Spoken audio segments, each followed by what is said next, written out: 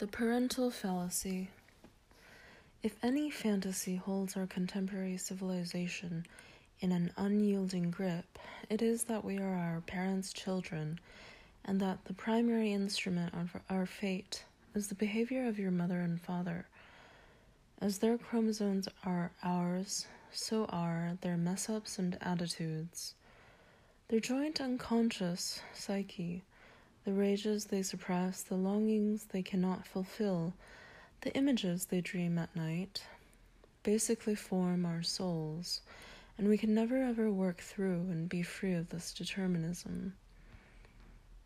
The individual's soul continues to be imagined as a biological offspring of the family tree. We grow psychologically out of their minds as our flesh grows biologically out of our bodies.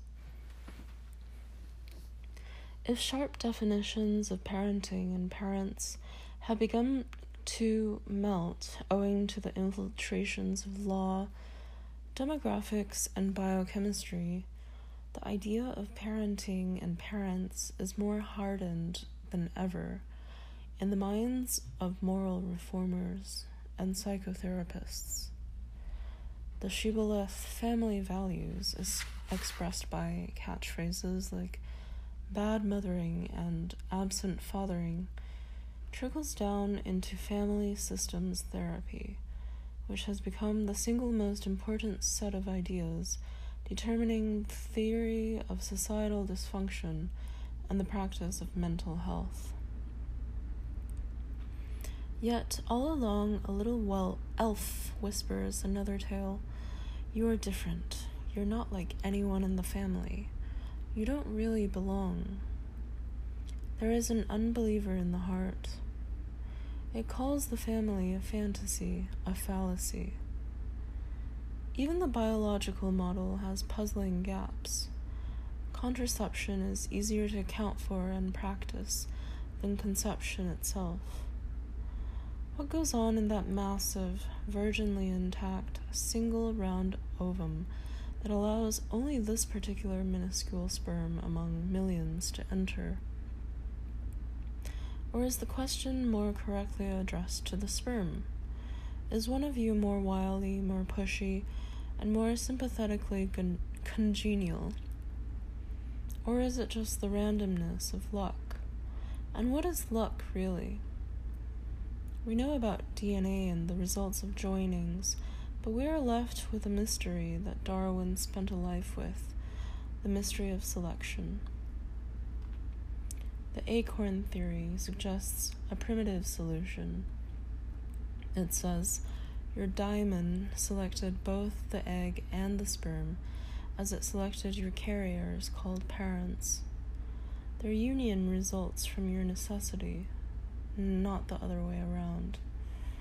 Does this not help to understand the impossible unions, those antipathies and misalliances, the quick conceptions and sudden desertions occurring between the parents of so many of us, and especially in the biographies of the eminent?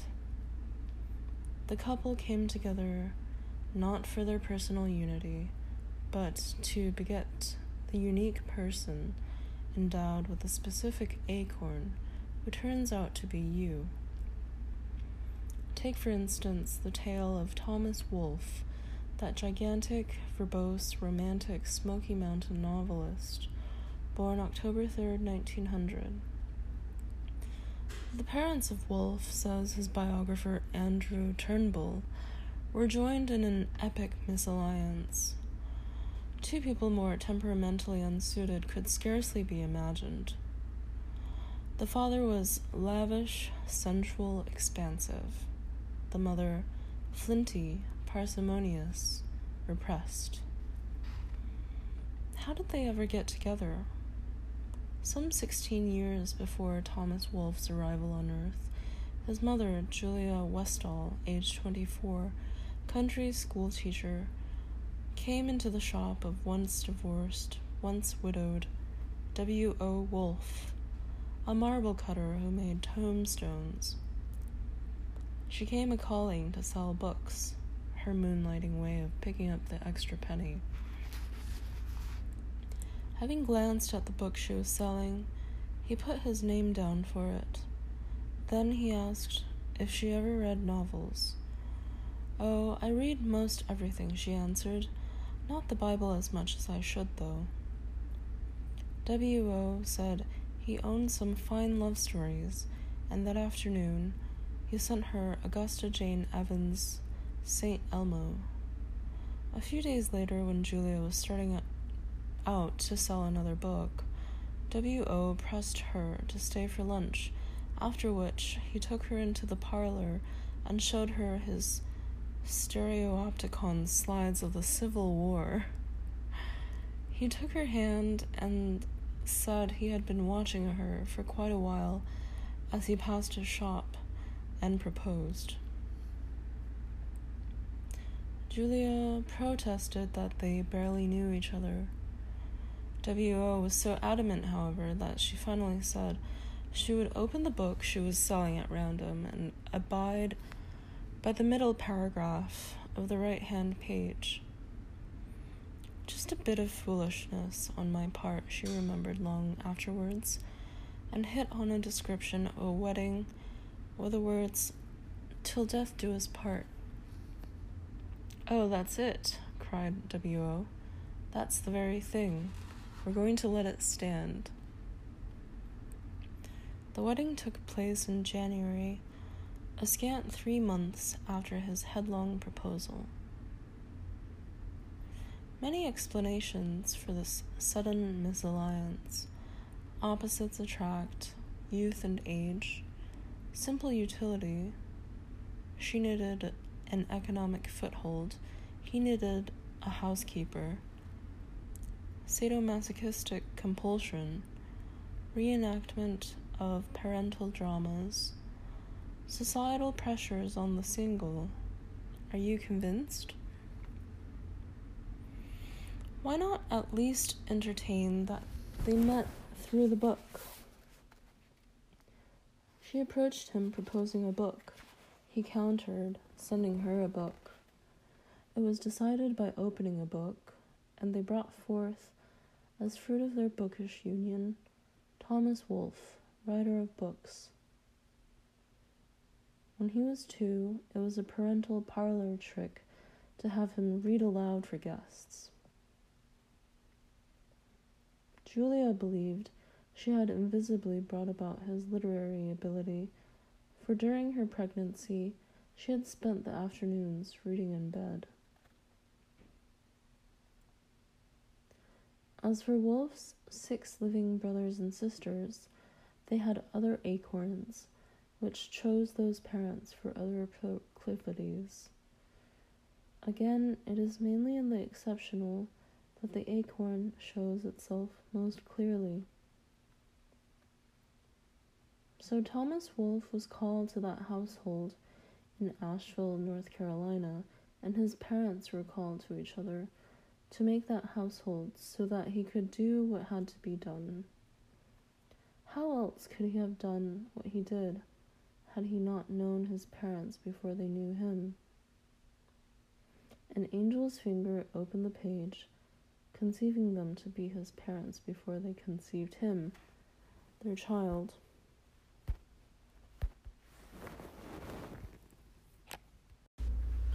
Back to the invisibles. Since the acorn can't even be seen under a microscope, we postulate its invisible reality. To learn more about it, we need first to study the nature of invisibility. Invisibility perplexes American common sense and American psychology, which hold as a major governing principle that whatever exists in some quantity and therefore can be measured.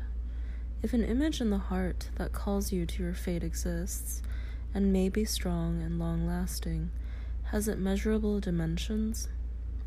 A passion to cage the invisible by visible methods continues to motivate the science of psychology, even though that science has given up the century-long search for the soul in various body parts and systems. When the searchers failed to find the soul in the places where they were looking, scientistic psychology gave up also on the idea of soul. There are other approaches to the soul, other accounts of fate determining invisibilities. Swedes tell a folk tale of the forests. The lumberjacks of northern pine, fir, and spruce used to work pretty much alone, felling trees, lopping branches. They drank, too, in the short days of white cold, coffee, snaps. Sometimes Huldra would appear. She was an exquisitely formed creature, delicate, enchanting, and irresistible. Sometimes a woodcutter would stop his work, even drop his axe to follow her beckoning farther into the woods. As he approached, she turned her back and vanished. Once Huldra turned her smiling face away, there was nothing. She had no back, or her back was invisible, and he, drawn too deeply into the forest, unable to find familiar markings or get back to a clearing, lost his bearings and froze. Mythical thinking. I am opening this chapter with a mythical tale of the siren, the wood nymph, the tree soul, and of the simple human at his chores, who at her disappearance loses direction and motion and dies. The interpretation of the tale in terms of male and female roles, of archetypal anima, of losing the soul to fantasy projections, of the enchanted forest as mother domain, of archaic vegetative spirits taking revenge on man, the destructive axe murderer. These do not take the tale back far enough, back to the absent back of Huldra. Behind each and every interpretation of the tale is the tale. The tale provides the invisible backdrop against which all analyses parade their brilliance. Myth lies behind every account we give of it, and it gives no account of itself. Myths fall back on invisibility. They show an enchanting face, but their backing disappears under scrutiny. Nothing's there. We are lost in the woods. We can all tell tales of how myths came into being, out of dreams, out of primitive man's attempt to explain the cosmos and its natural phenomena, as ways of establishing tribal law by reference to fearful powers, from shamanistic visions and revelations, or just in portentous elaborations of simple stories told by old women after beer in the firelight to pass the time or lull the young to sleep. Whatever the account of the origin of myth, what's behind myths remains inscrutable. Great philosophical questions turn on the relations of visible and invisible. Our religious beliefs separate heaven and earth, this life and the afterlife, and our philosophical thinking cuts apart mind and matter, all of which forces a chasm between the visible and the invisible. How to bridge the chasm? What means are there for transporting the unseen into the seen, or the seen into the unseen? There are 3 traditional bridges: mathematics, music, and myths. Mysticism might be considered a 4th. However, mysticism unites visible and invisible. All things are transparent and proclaim their invisible ground. So for the mystic, there is no chasm and no problem.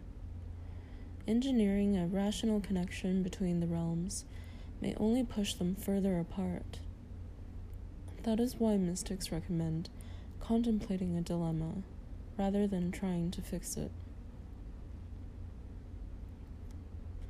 The equations of math, the notations on a musical score, and the personifications of myth cross the limbo land between 2 worlds.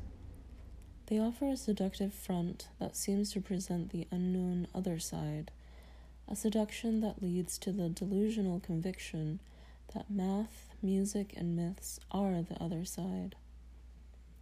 We tend to believe that the real truth of the invisible world is mathematical and might be put into a single unified field equation, and or that it is a musical harmony of the spheres, and or that it consists in mythical beings and powers, with names and shapes, who pull the strings that determine the visible.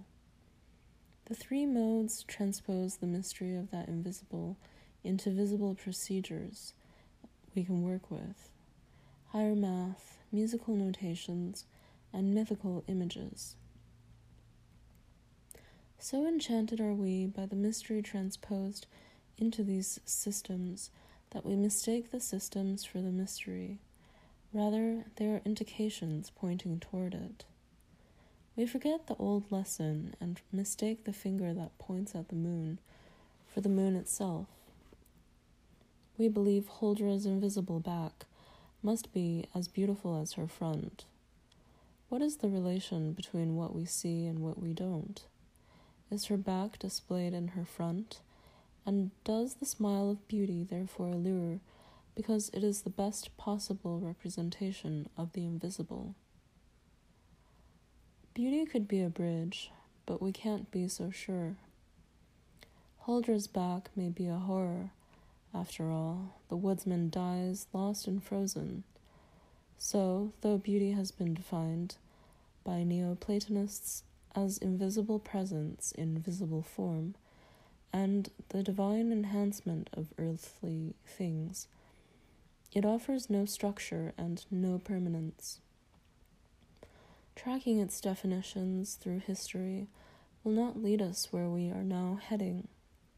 Besides, beauty has been reduced to the other three bridges: mathematical proportion, harmony of parts, and the radiance of the goddess Aphrodite. Curious how the search for Huldra's back leads so deep into the mythical forest. And we can't get out by searching for familiar facts. The invisible shows no facts. The stories that myths tell cannot be documented in histories. The gods and goddesses and the heroes and their enemies are told about in stories inscribed in clay and carved in statues, but have they ever been physically seen? The fabulous places of myth are not in this world, all invented, just fables. The long-lasting and ever-renewing vitality of myths has nothing factual behind it. Nothing but invisibles lies behind all myth's strength. Myth is a mixture of truth and poetic fancy. This fading into uncertainty belongs to the very nature of myth, says the Plato scholar Paul Friedlander. Perhaps Huldra fading into the forest is myth personified, the basic truth of myth captured in a single poetic image.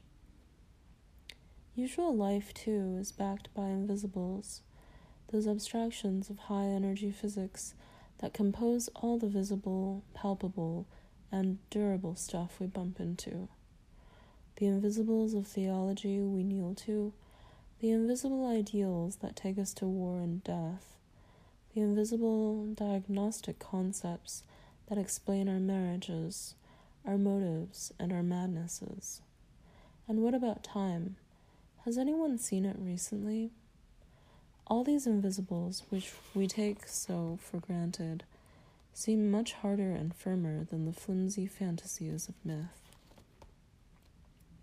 We live among a throng of invisibles that order us about: family values, self-development, human relationships, personal happiness, and then another, more fierce set of mythical figures called control, success, cost-effectiveness, and, the biggest and most pervasively invisible, the economy. Were we in old Florence or ancient Rome or Athens, our invisible dominance would have statues and altars, or at least painted images, as did the Florentine, Roman, Athenian invisibles, called fortune, hope, friendship, grace, modesty, persuasion, fame, ugliness, forgetfulness. But our task here is not to restore all the invisibles, but to discriminate among them by attending to the one that once was called your daemon or genius, sometimes your soul or your fate, and now your acorn. Perhaps these other sorts of daily invisibles that we accept without thinking receive their hardness from our attachment to them. If we cling like barnacles to our favorite set of invisibles, then they must serve as rocks and feel as solid. Philosopher Henri Bergson explained why we prefer particles to myths. The human intellect feels at home among inanimate objects, more especially among solids, where our action finds its fulcrum and our industry its tools. Our concepts have been formed on the model of solids. Our logic is preeminently a logic of solids. Bergson concludes, therefore, that intellect is unsuited for actual living and for the account of life. All the while, this same inadequate intellect fights furiously against other sorts of accounts, such as myth, which it condemns with solid arguments, buttressed with facts, supported by evidence, and structured by logic. William Wordsworth saw through the logic of solids, perceiving the invisible within them. To every natural form, rock, fruit, or flower, even the loose stones that cover the highway, I gave a moral life. I saw them feel, or linked them to some feeling. The great mass lay bedded in some quickening soul, and all that I beheld respired with inward meaning.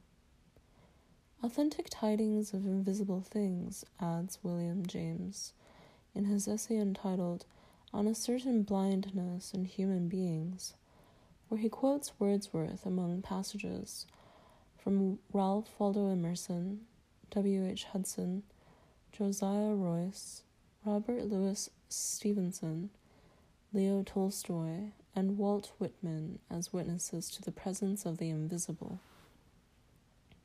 James ironically praises and blames the certain blindness.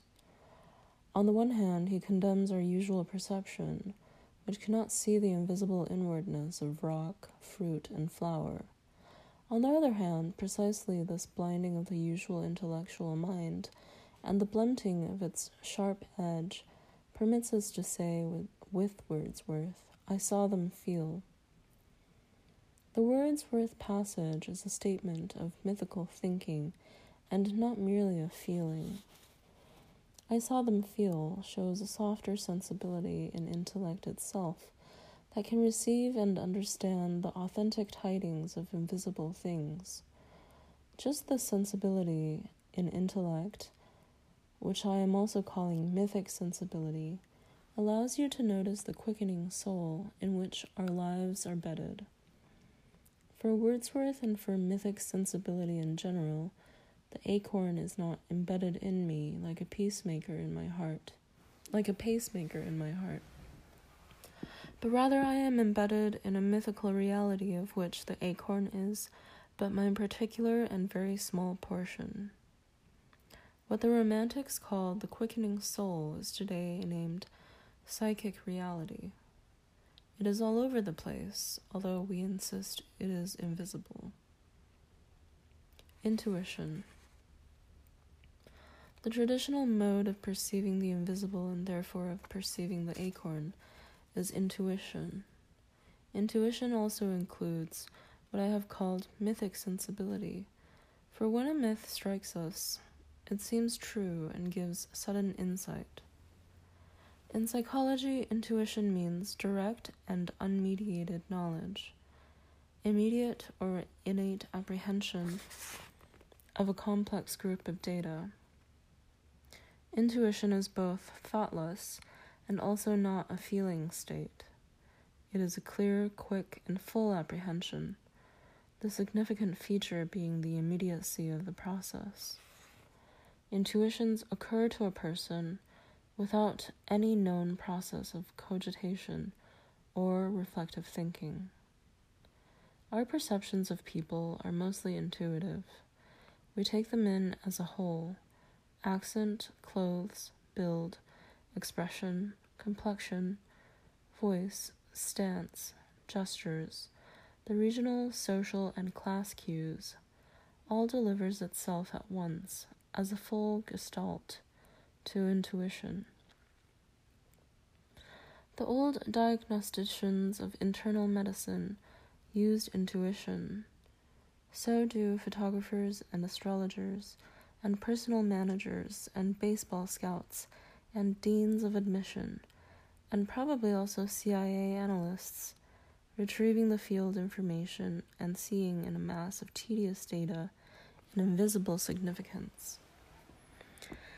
Intuition perceives the image, the paradigma, a whole gestalt. Intuitions occur, we do not make them. They come to us as a sudden idea, a definite judgment, a grasped meaning. They come with an event as if brought by it, or inherent in it. You say something and I get it, just like that. You show me a short, complicated poem, and I see. We go to the blockbuster retrospective at the art museum, and without reading the blurb sheet or plugging in the audio lecture, I suddenly find myself gasping, "Aha," in front of a painting on the wall. I've been struck. Your sentence that I intuitively grasp, the complex poem, and the picture on the museum wall are each expressive forms and quite visible. The rapid understanding that seizes me, bringing me to what psychology calls the aha Erlebnis, that gasping response of sudden insight, pulls or pushes my breath out of me by the force in the picture. Mythical thinking attributes this forcefulness, which produces my insight, to a power in the thing. The power in the thing establishes the reality, even the physicality, of the invisible. Another important characteristic of intuition is the way it works. It does not expand slowly as a gradual suffusion of mood, nor does it advance by thought, step by step, nor does it come to its insight by a careful examination of sensate details that compose the whole object before me. As I said, intuition is clear, quick, and full. Like a revelation, it comes all at once and fast.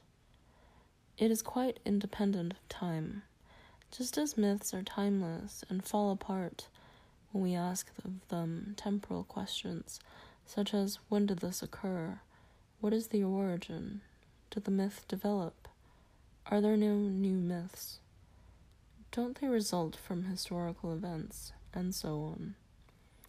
The historian bound by the data of time never can quite get into mythical sensibility.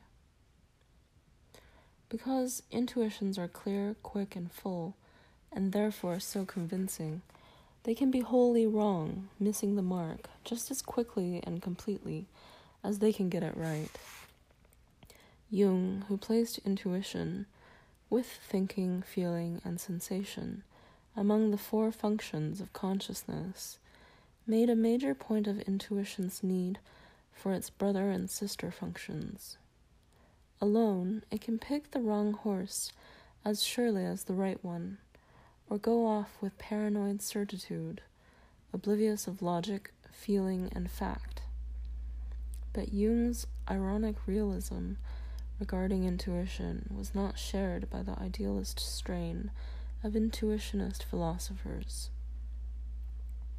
Baruch Spinoza, Friedrich Schelling, Benedetto Croce, Henri Bergson, Edmund Husserl, and Alfred North Whitehead ennoble it one way or another as an axiomatic and quasi-divine gift that is, as well, a philosophical method of knowing truth.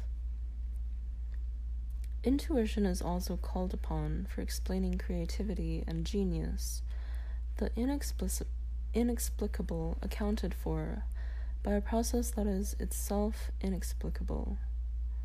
But the idealization of intuition neglects especially its darkest shadow, the intuitive opportunism of the sociopath, and the clear, quick, and full seizures of the psychopathic criminal whose unmediated and self-evident propositions produce wholly arbitrary and casual deeds of violence, without logic, feeling, or appreciation of the real facts.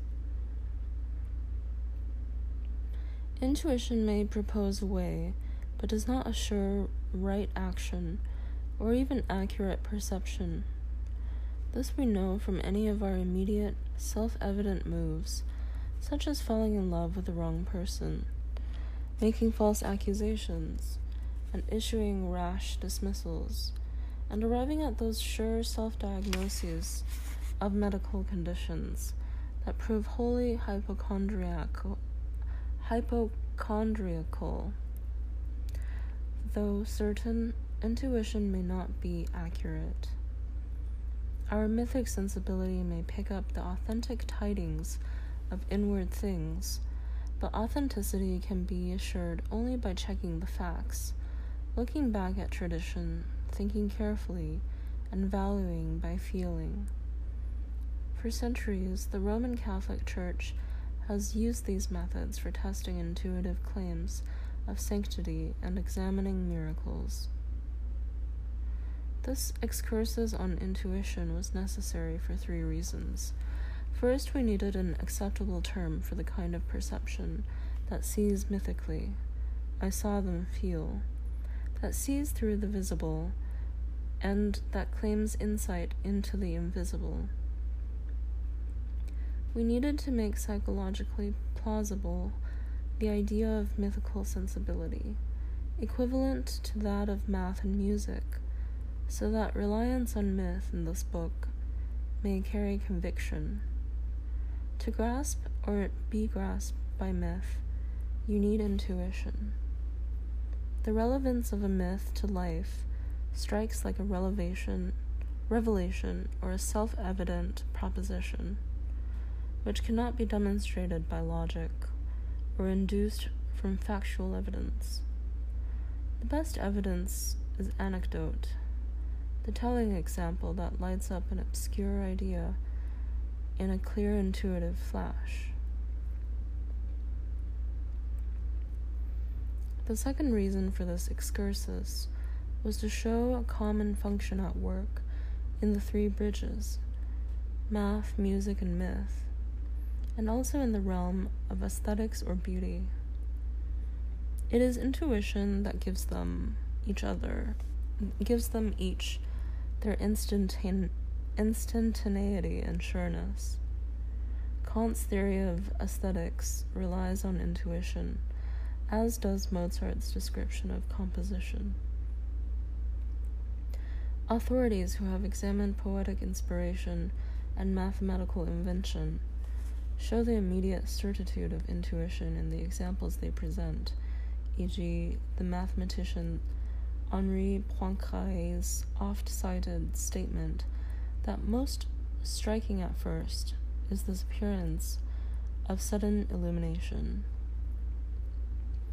The third reason takes us again to biographies and to a terrible tension between intuition and tuition in many exemplars of the Acorn.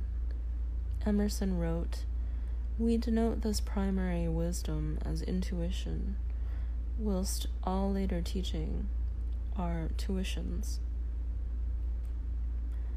Emerson opposes the two, seeing intuition as not tuition. Insight and learning, the heart's imagination, and classroom study do not have to be opposed.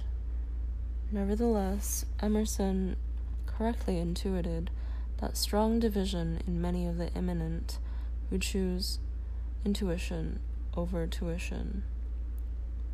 They quit school. They hated it. They wouldn't or couldn't learn. They were thrown out. Their teachers walked out on them. Intuition was at war with tuition.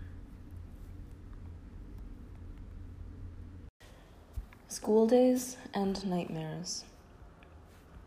Cradles of Imminence, a delightful and well-documented report on the childhoods of 400 famous modern persons, states that 3/5 of the subjects had serious school problems. Rejections of the classroom is an international phenomenon and has little to do with whether the schools are public or private, secular or clerical, or with the philosophy of teaching employed in the various schools. Nor does the school difficulty of these eminent persons have anything to do with their families' attitudes, economic circumstances, or educational level. Hating school, failing school, expulsion from school afflicts all sorts, for better or for worse.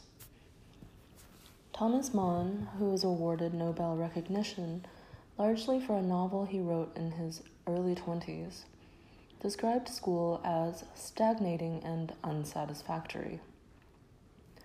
The great Indian scholar and poet Rabindranath Tagore, who, like Mann, came from an educated and well-to-do background, quit school at 13 because he suffered so much there. I was fortunate enough to extricate myself before insensibility set in. Of his school days, Gandhi said that they were the most miserable years of his life, that he had no aptitude for lessons and rarely appreciated his teachers, and might have done better if he had never been to school. The Norwegian novelist Sigrid Undset declared, "I hated school so intensely, I avoided the discipline by an elaborate technique of being absent-minded during classes."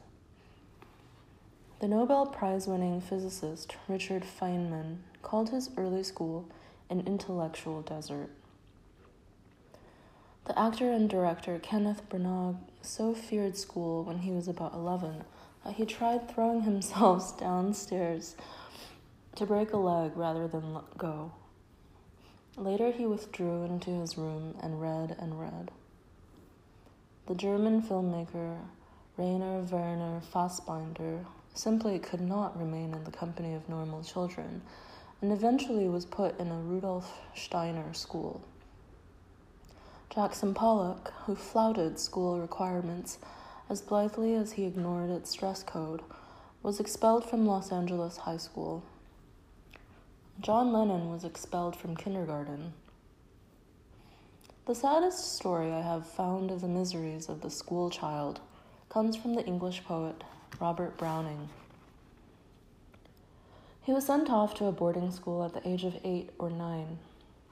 It so depressed him that he chose a leaden cistern in the school for his place of burial. It had on it a raised image of a face. He imagined this face as his epitaph, passing his hands over it again and again and chanting, "In memory of unhappy Browning." As for the lessons, Browning said they taught him nothing there. The imaginative existentialist writer Paul Bowles did not get along with his new teacher, Miss Crane. He resented her authoritative style and he adamantly refused to take part in class singing, and as a method of revenge, devised a system to do what to him were meaningless assignments, without really doing them. He simply wrote everything perfectly, but backwards. For Bowles, the activity most detested was singing. For others, it will be Latin, or algebra, or sports, or English composition. The acorn draws the line, and no one can force it to cross into the territory of its incompetence. It is as if the oak cannot bend or pretend to be a lovely poplar. As the acorn brings gifts, it sets limits, and only if the school allows intuition into the tuitional methods of the teacher can a bridge be thrown across, allowing the gift to emerge from the limits. School failures are common. Is this because the child fails school, or because school fails the child? Either way, the gap widens between the innate intuitive ability of the child and the formalized tuition of school. As the writer William Saroyan put it, I resented school, but I never resented learning. All the while he had trouble in school, he was reading on his own nearly every book in the Fresno, California Public Library. The composer Edvard Grieg said, "School developed in me nothing but what was evil and left the good untouched." Thomas Edison said, "I was always at the foot of the class." Stephen Crane, Eugene O'Neill, William Faulkner, and F. Scott Fitzgerald all failed courses in college. For Ellen Glasgow, author of On Barren Ground and a Pulitzer-winning writer, school was intolerable. Willa Cather, Pearl Buck, Isadora Duncan, and Susan B. Anthony also disliked school.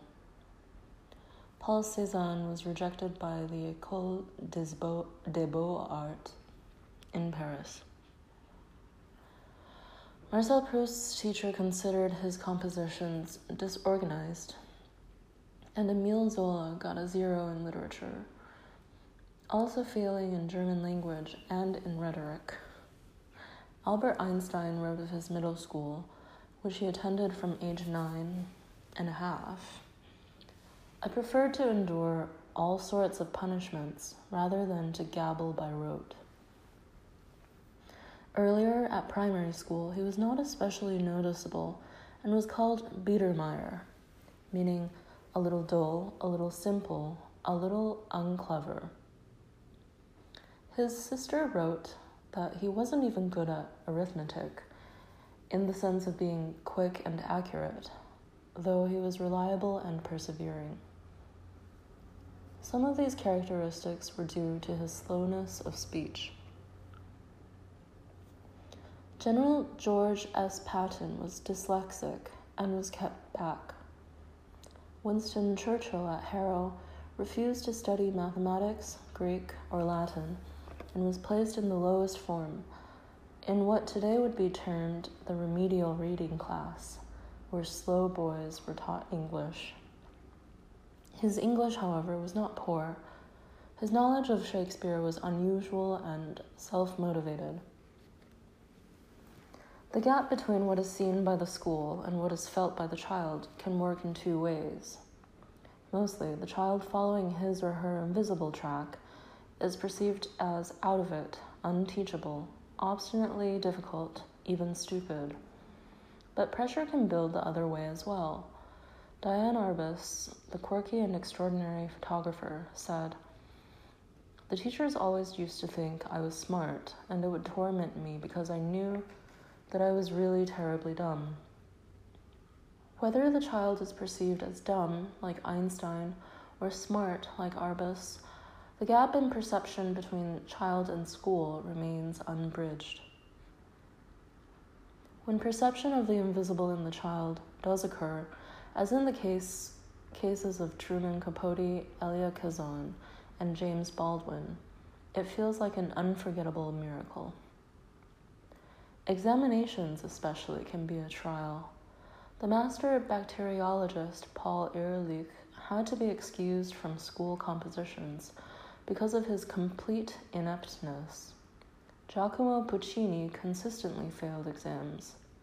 Gertrude Stein would not take her final in a class at Harvard. Anton Chekhov refused to study classics and failed his school exam twice. These failures at school gave him nightmares. All his life, he was to be haunted by dreams of teachers trying to catch him out. Pablo Picasso, who could never remember the sequence of the alphabet, left school at 10 because he stubbornly refused to do anything but paint. Even his private tutor gave up on him because Pablo could not learn arithmetic.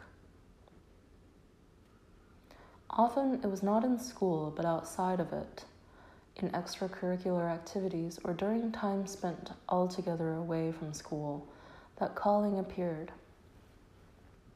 It is as if the image in the heart, in so many cases, is hampered by the program of tuition and its time-bound regularity. Henri Matisse began to paint during a convalescence. H.G. Wells was slated for the retail trade. He broke his leg when he was 8, began to read, and was saved from commerce for literature. Chief Justice of the Supreme Court and candidate for the presidency, Charles Evans Hughes, wandered the streets of New York City for 6 months while waiting to be accepted into college. William Randolph Hearst and the artist John Lafarge added to their learning by wasting time in the Manhattan streets. At 15, Marie Curie had a whole year in the country free from school. Who can prescribe where the acorn learns best, or where the soul puts you to the test? Exams are a ritual moment. Anything can happen. They mark transitions from one state of being to another, the way a wedding does, or like giving birth for the first time. Examination panics, together with the strange ceremonies of food and fetishes the night before the final, further show the ritual background of the test. An exam tests more than your endurance, ability, and knowledge. It tests your calling. Does your daemon want the path you have chosen? Is your soul really in it? If doing well on the test may be a confirmation, a failed exam may be how the daemon lets us know we've been headed wrong. Omar Bradley, a 5-star general who held in mind vast campaigns involving millions of men and tons of supplies, was near the bottom on his test scores, in group 27 of 28, when he entered West Point.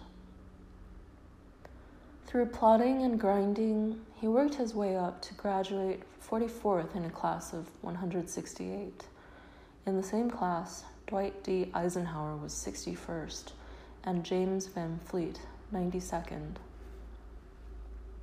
Tuition helped Bradley's intuition. Intuition also helped him to get into West Point, when he had to sit through 4 days of 4-hour exams each day. I had a terrible time with algebra. At the end of 2 hours, I had solved no more than 20% of the necessary 67% of the problems required to pass. That was it, complete failure. There was no way I could finish or pass. Utterly discouraged, I gathered up my papers and walked up to the officer in charge. I saw he was deeply engrossed in a book. Not wishing to disturb him, I returned to my desk, thinking I might as well give it one more try. Then, almost magically, the theorems started to come to me. Bradley made it.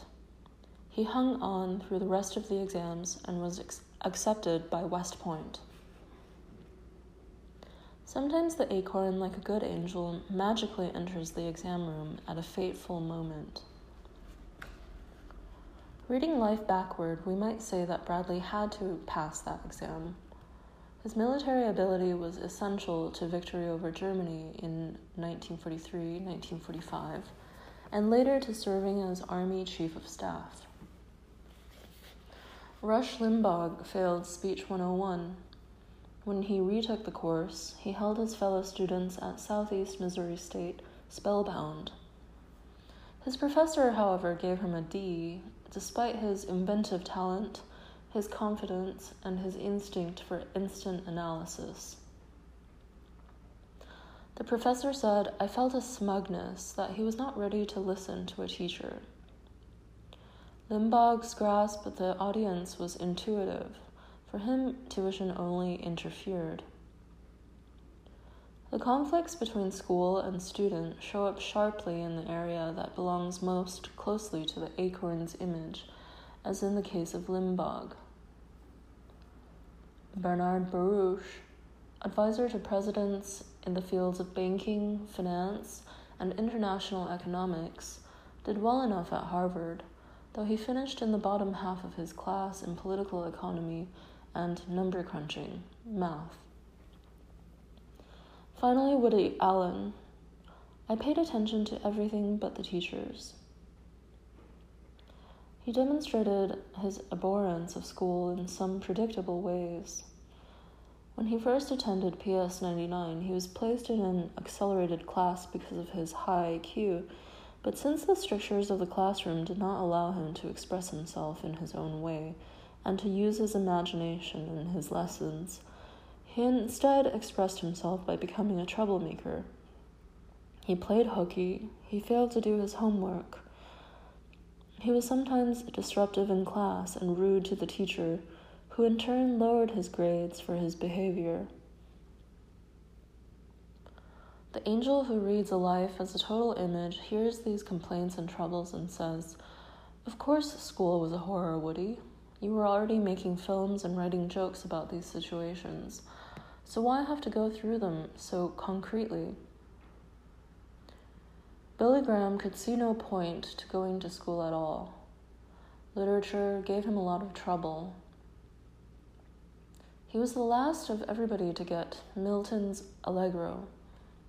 Of course, the world's most renowned evangelist doesn't need to get Milton and all the literature because he has already received the true word. Paul Bowles had a lot of imagining to do and so little time left for such extras as schoolwork. As for Rush Limbaugh, he already had a national listening audience by the throat, and so of course he couldn't take instruction from a Southwest Missouri State teacher of speech. Browning, writing his epitaph in school, was already reading his life backward.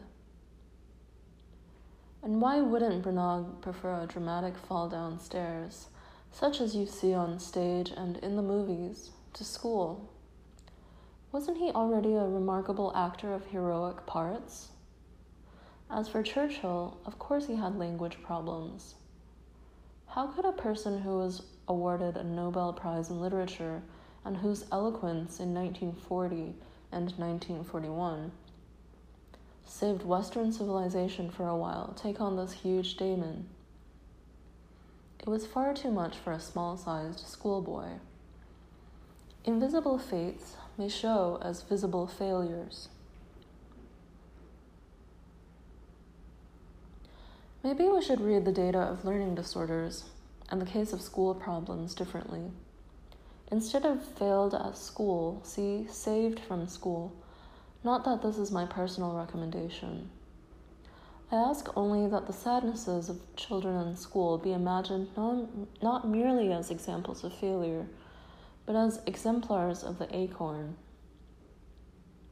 The daemon's intuition often cannot submit to the normalcy of schooling and becomes even more demonic. When we read life backward, when we look at the gestures of the acorn from the taller perspective of the full tree, we can gauge tuition against the importance of intuition. But what parent and what counselor can perch so high and see so well?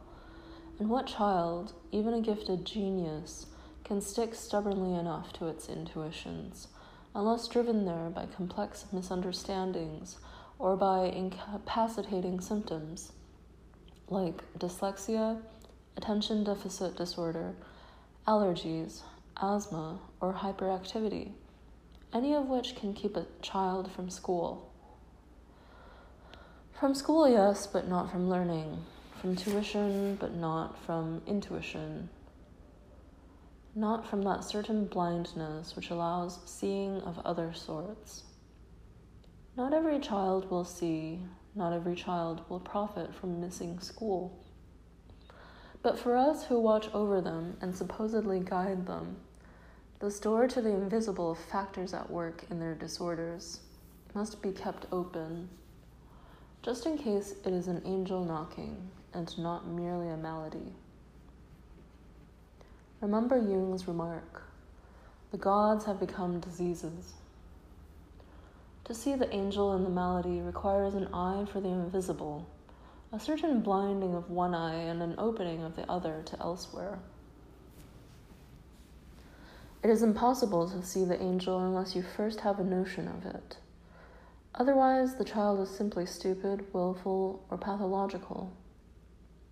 Even in the sciences, you only begin to see the phenomenon in the sky or under the microscope if someone first describes what you are looking for. We need instruction in the art of seeing.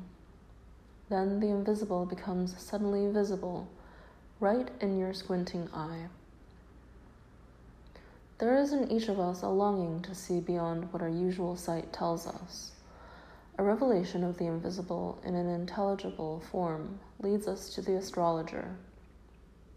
How can the invisible and unbelievable planetary transits parading through their zodiacal houses make my day?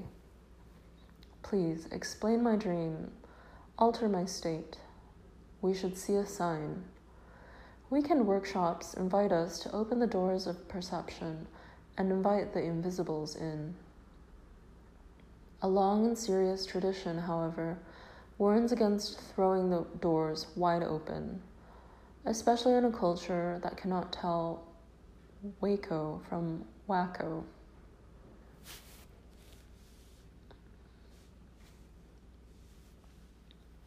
Bridging realms.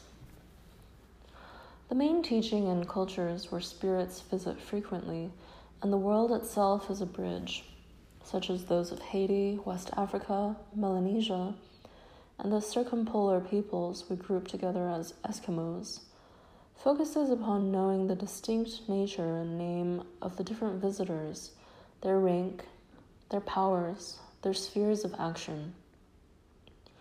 These cultures have gatekeepers and bouncers who know ways of holding off what doesn't belong at that place in that moment.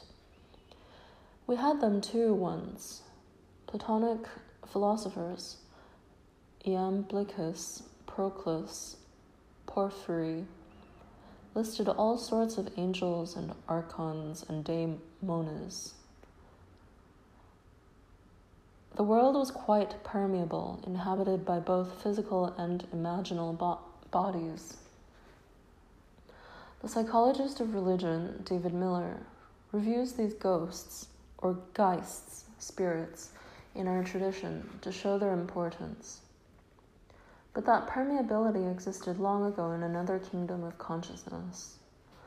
Since then, the retraction of our interest from what rational consciousness calls magical, mystical, and mythical merges all the imaginal bodies indiscriminately into the monstrous.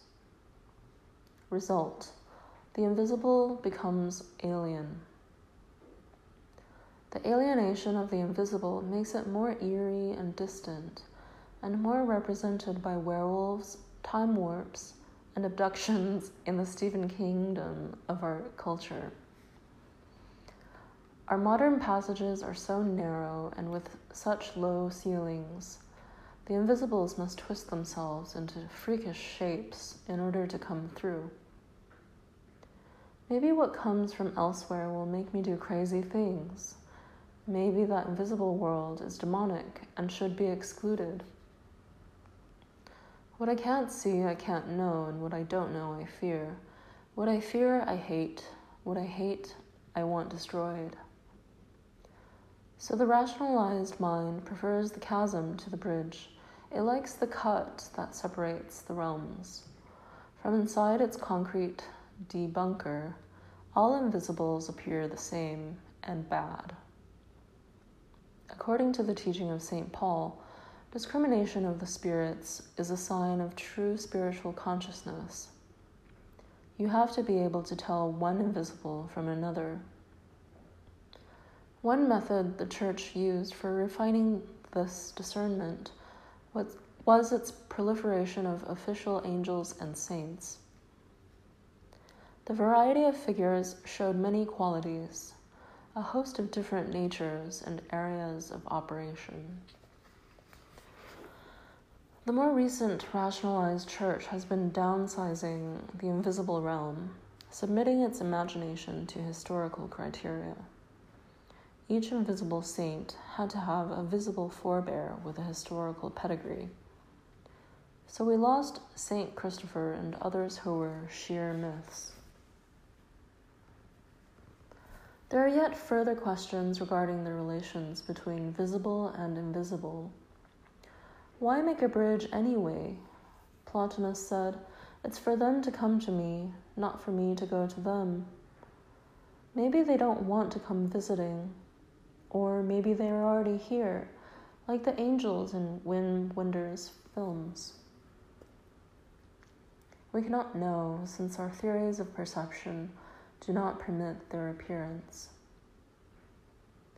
They may not be invisible at all, but only seem so because declared so by our doctrinal blinding. Is it their nature or our vision that defines them as invisible? In the kingdom, or is it a mall, of the West, consciousness has lifted the transcendent ever higher and farther away from actual life. The bridgeable chasm has become a cosmic void. The gods have withdrawn, and the poets Holderlin and Rilke. It takes a leap of faith, said Soren Kierkegaard. Not even that will do, for God is dead, said Nietzsche. Any bridge must be of superhuman proportions. Well, that kind of bridge our culture was ready to hand. The greatest bridge, some say, ever constructed between visible and invisible, the figure of Jesus Christ. Once invisibility has been removed from backing all the things we live among, so that our accumulated goods have become mere stuff, deaf and dumb and dead consumables, Christ becomes the only image left in the kingdom for bringing back to our culture the fundamental invisibility upon which cultures have always rested. Fundamentalism attempts, literally and dogmatically, to recover the invisible foundations of culture. Its strength lies in what it seeks, its menace in how it proceeds. Christ as bridge, and isn't the Pope, vicar of Christ, still called the pontiff from pons, bridge, because the incarnation means the presence of the invisible in the common matter of walking around human life. A God-man, visible and invisible become one. Centuries of huge and vicious debates have attempted to split the unity by coming down on one side or the other. Jesus is really a divinely inspired but visible man. Christ is really the invisible God borrowing human shape. Some glue, some independent link was required to hold these two theological incommensurables together.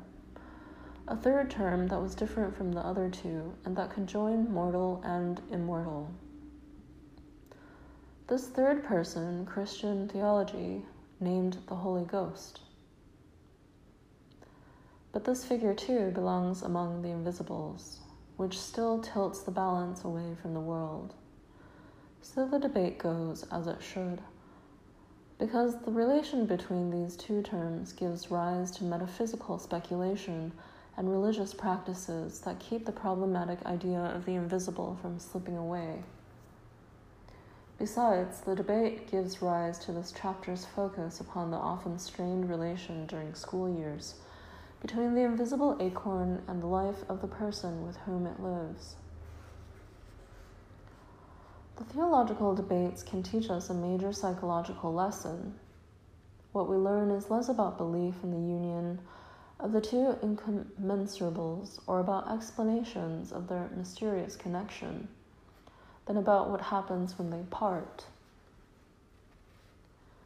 Psychopathology prompts sharper psychological insight than do spiritual ideals and formulae. A negative approach sheds the harshest light. The most pathologized moment in the entire incarnational story is the cry on the cross, which tells of the agony when one is encompassed only by the visible world. Enemies surround Jesus all through his 33 years, and though he was opposed and pursued, he was never so besieged as at that moment. The world of humans, of nature, and of things had become savage and hostile. Hitherto, the world had been permeated with invisibilities, a condition that Christianity called paganism. When the invisible forsakes the actual world, as it deserts Job, leaving him plagued with every sort of physical disaster, then the visible world no longer sustains life, because life is no longer invisibly backed. Then the world tears you apart. Isn't that the simple lesson taught by the withering and collapse of tribal cultures once they are robbed of their spirits in exchange for goods? The co-presence of visible and invisible sustains life. We come to recognize the overriding importance of the invisible only when it deserts, when it turns its back and disappears like Huldra in the forest, like YHWH at Golgotha.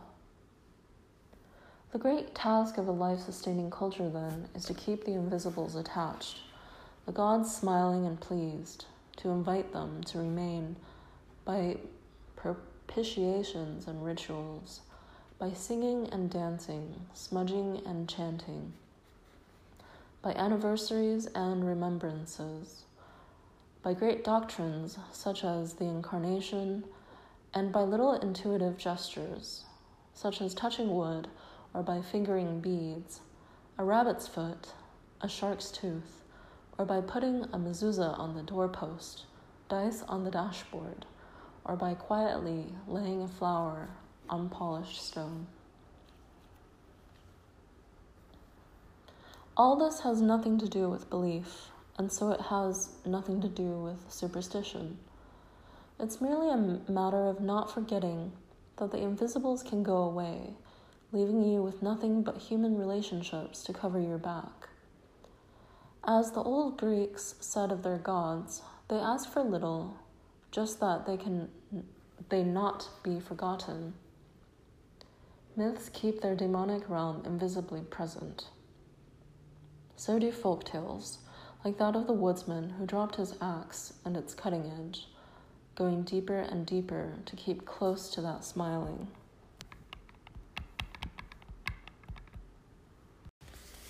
Esse is percipi, to be is to be perceived. Menelet was called to bullfighting, but this calling needed to be seen so that it could grow down into life. The perception was provided by a mentor, Jose Flores Camara, who saw beyond and who became Menelet's guide and manager, staying with him to the end. The decisive thing in Menelet's career took place. Jose Flores Camara happened to see him perform. When he saw Menelet in the ring, he somehow saw beyond what the boy was to what he could someday become. He saw instantly that the boy was doing the wrong kind of passes for his build and personality. He saw that it was ignorance of terrains that was causing the boy to be tossed all the time. But he also saw that Menelet had tremendous courage. He saw that he killed better than anyone he had ever seen, killed in the old-fashioned, dangerous, stylish, straight over the right horn, up to the hilt school of killing that had all but disappeared from the arenas. Camara signed up Menelet, and as his manager, he began to remake him. He took him out on the ranches with the calves and started learning about bullfighting from scratch. Franklin Roosevelt also had this kind of vision, at least in regard to Lyndon Johnson. In attempting to explain to me the basis for the president's rapport with a young congressman, a rapport almost unique in Roosevelt's life, one of Roosevelt's advisors, James H. Rowe, told me, "You have to understand that these were two great political geniuses. They could talk on the same level." Roosevelt had very few people he could talk to who could understand all the implications of what he was saying. But Lyndon, at the age of 28, could understand it all. Roosevelt, speaking of Johnson, once said to Harold Ickes, You know, Harold, that's the kind of uninhibited young pro I might have been as a young man, if I hadn't gone to Harvard. Roosevelt also made a prediction. He said, Harold, in the next couple of generations, the balance of power in this country is going to shift from the South and the West. And that kid, Lyndon Johnson, could well be the first Southern president. George Washington also selected a young man, Alexander Hamilton, to be his aide-de-camp. This happened in 1777, during a dark winter of the Revolution, and when Hamilton was 22 years old. Their relation has caused, still causes, endless biographical and psychoanalytical speculation. What matters to us here is Washington's genial eye, which could see and feel for the young, cocky but frail artillery officer. Within a few months, Hamilton became, according to Washington's own words, the principal and most confidential aide of the commander-in-chief. Battlefield appointments call for sharp eyes. Subalterns fall. The second-in-command is shot through the head, and instantly the one in charge must move someone up to fill the slot. On what basis does he make the decision? No personality inventory, no IQ test, no interview going into case history and childhood. Instead, a rapid assessment of character, sometimes under fire, a perception of potential. Does crisis offer insight into the acorn? How does the baseball scout perceive the uniqueness in a 19-year-old rookie infielder in the bush leagues? Not only size him up in terms of skills, but also see a nature that will fit him into a team, maybe please the crowds, and be worth a large investment of money and time. What is this gift of perception? I'm going to put in here 3 of my own favorite tales of perceptive genius, which today would likely be attributed to favoritism on the part of a professor or homosexual attraction between 2 men, or given some other explanation that reduces the gift of perception to petty self-interest. How little charity is left in our current accounts of what happens between 2 people, especially when one is younger, the other older, one with influence, one without. Having perhaps lost the power of perception, we can only perceive power as the selective affinity between 2 persons. But to the tales. At Harvard in the 1890s, Professor William James had in his classes a rather wonky, stubby, talkative Jewish girl from California. She was late for classes, didn't seem to understand what was going on, misspelled, knew no Latin. That sort of typical mess, the girl who couldn't get it together, a typical neurotic, as we might say today. But William James let her turn in a blank exam paper and gave her a high mark for the course, helped her through to medical studies at Johns Hopkins. He saw something unique in this pupil. She was Gertrude Stein, who found herself as the Gertrude Stein we know only 10 years later, far from Harvard, in Paris. In a southern small town, a man named Phil Stone, who had some literary education at Yale, took under his wing as coach and mentor a short, wiry, heavily drinking, highly pretentious lad of the town. This young fellow wrote poems, pretended to be British, carried a walking stick, and wore special clothes, all in small-town Mississippi during the First World War. Phil Stone listened to the boy, whom Jungian psychology might call today a typical poor, and perceived his uniqueness. The man went on to become the William Faulkner who was awarded the Nobel Prize for Literature in 1949. And then this third tale of the perception that saw beyond what the boy was to what he could someday become. In the year 1831, one of those marvelous old-fashioned scientific expeditions was to set forth. A schoolmaster named John Henslow suggested that one of his former pupils be appointed naturalist. The lad was then 22. He had been rather dull at school, hopeless in maths, although a keen collector of beetles from the countryside. He was hardly different from the others of his type and class, hunting and shooting, popular member of the Glutton Club, aimed for the clergy. He had a typical family complex, as we might say today, soft in the mother and dominated by a 300-pound father. But Henslow saw something and persuaded the parties involved, including the pupil named Charles Darwin, that he make this journey. For Charles Darwin, it was his schoolmaster's eye that made the pivotal difference, as it was also for Elia Kazan and Truman Capote. The parents of these boys hardly knew what to do with them. Again, the acorn requires a mentor. Kazan writes, "When I was 12 and we'd moved to New Rochelle, I had a stroke of luck, the accident of my 8th grade teacher. Her name was Miss Anna B. Schenck, and as much as anyone, she influenced the course of my life. She was in her late 40s, which I considered very old indeed, and she took to me, a deep-dyed romantic. She was the one who told me that I had beautiful brown eyes. 25 years later, having seen my name in a newspaper, she wrote me a letter. When you were only 12, she wrote, you stood near my desk one morning, and the light from the window fell across your head and features and illuminated the expression on your face. The thought came to me of the great possibilities there were in your development, and Miss Schenck set out zealously to turn me away from the eldest son tradition of our people and the expectations of my father, to steer me off a commercial course that would feature bookkeeping and accounting toward an education in what they now call the humanities. Truman Capote's mother did not find her little boy an easy charge. She said he lied. He parroted her second husband's Cuban accent.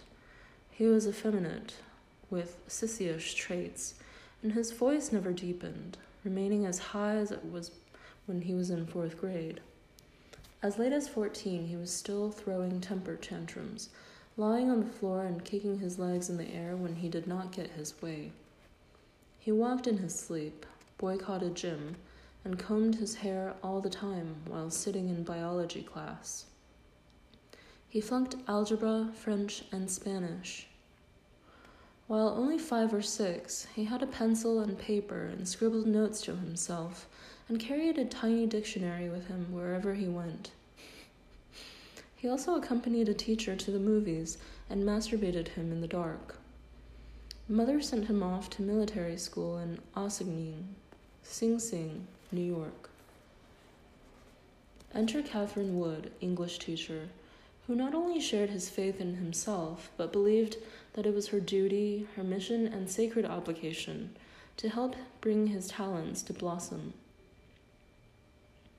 He came to her attention as aggressively as he could manage. She was taking her students on a tour of the school library and had just picked out a book by Sigrid Undset to give to one of the girls.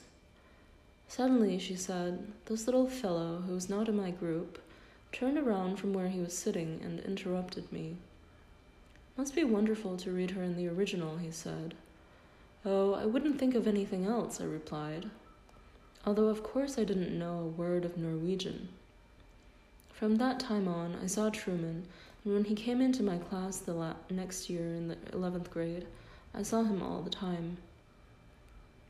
A tall, gray-haired spinster, Miss Wood invited him often to dinner, read his stories, catered to him in class, and encouraged her colleagues to do the same.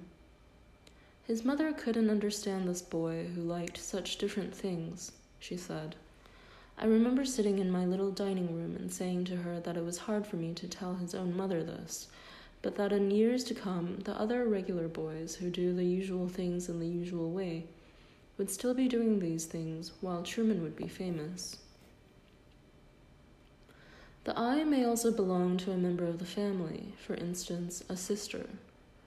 Golda Meir, a founding figure in the history of Israel and its prime minister during the 1973 war, had a sister, Shayna, 9 years older.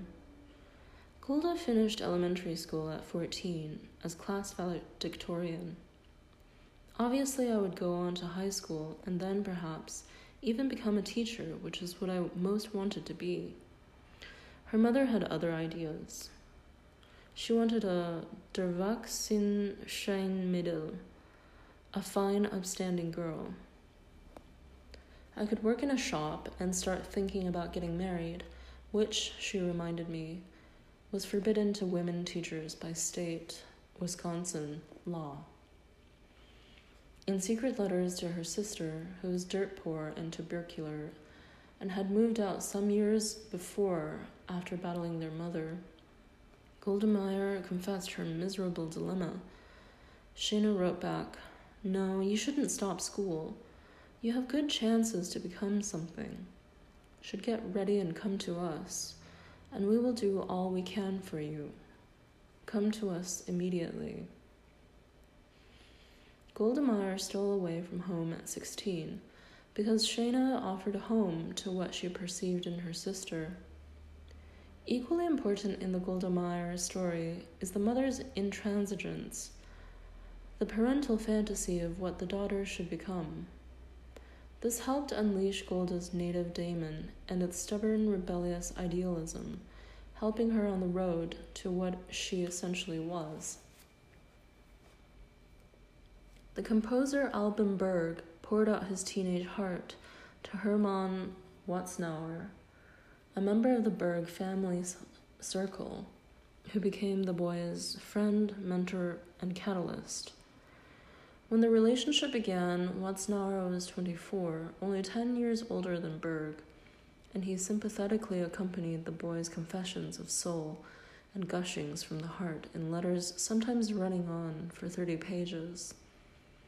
The mentor sees something essential.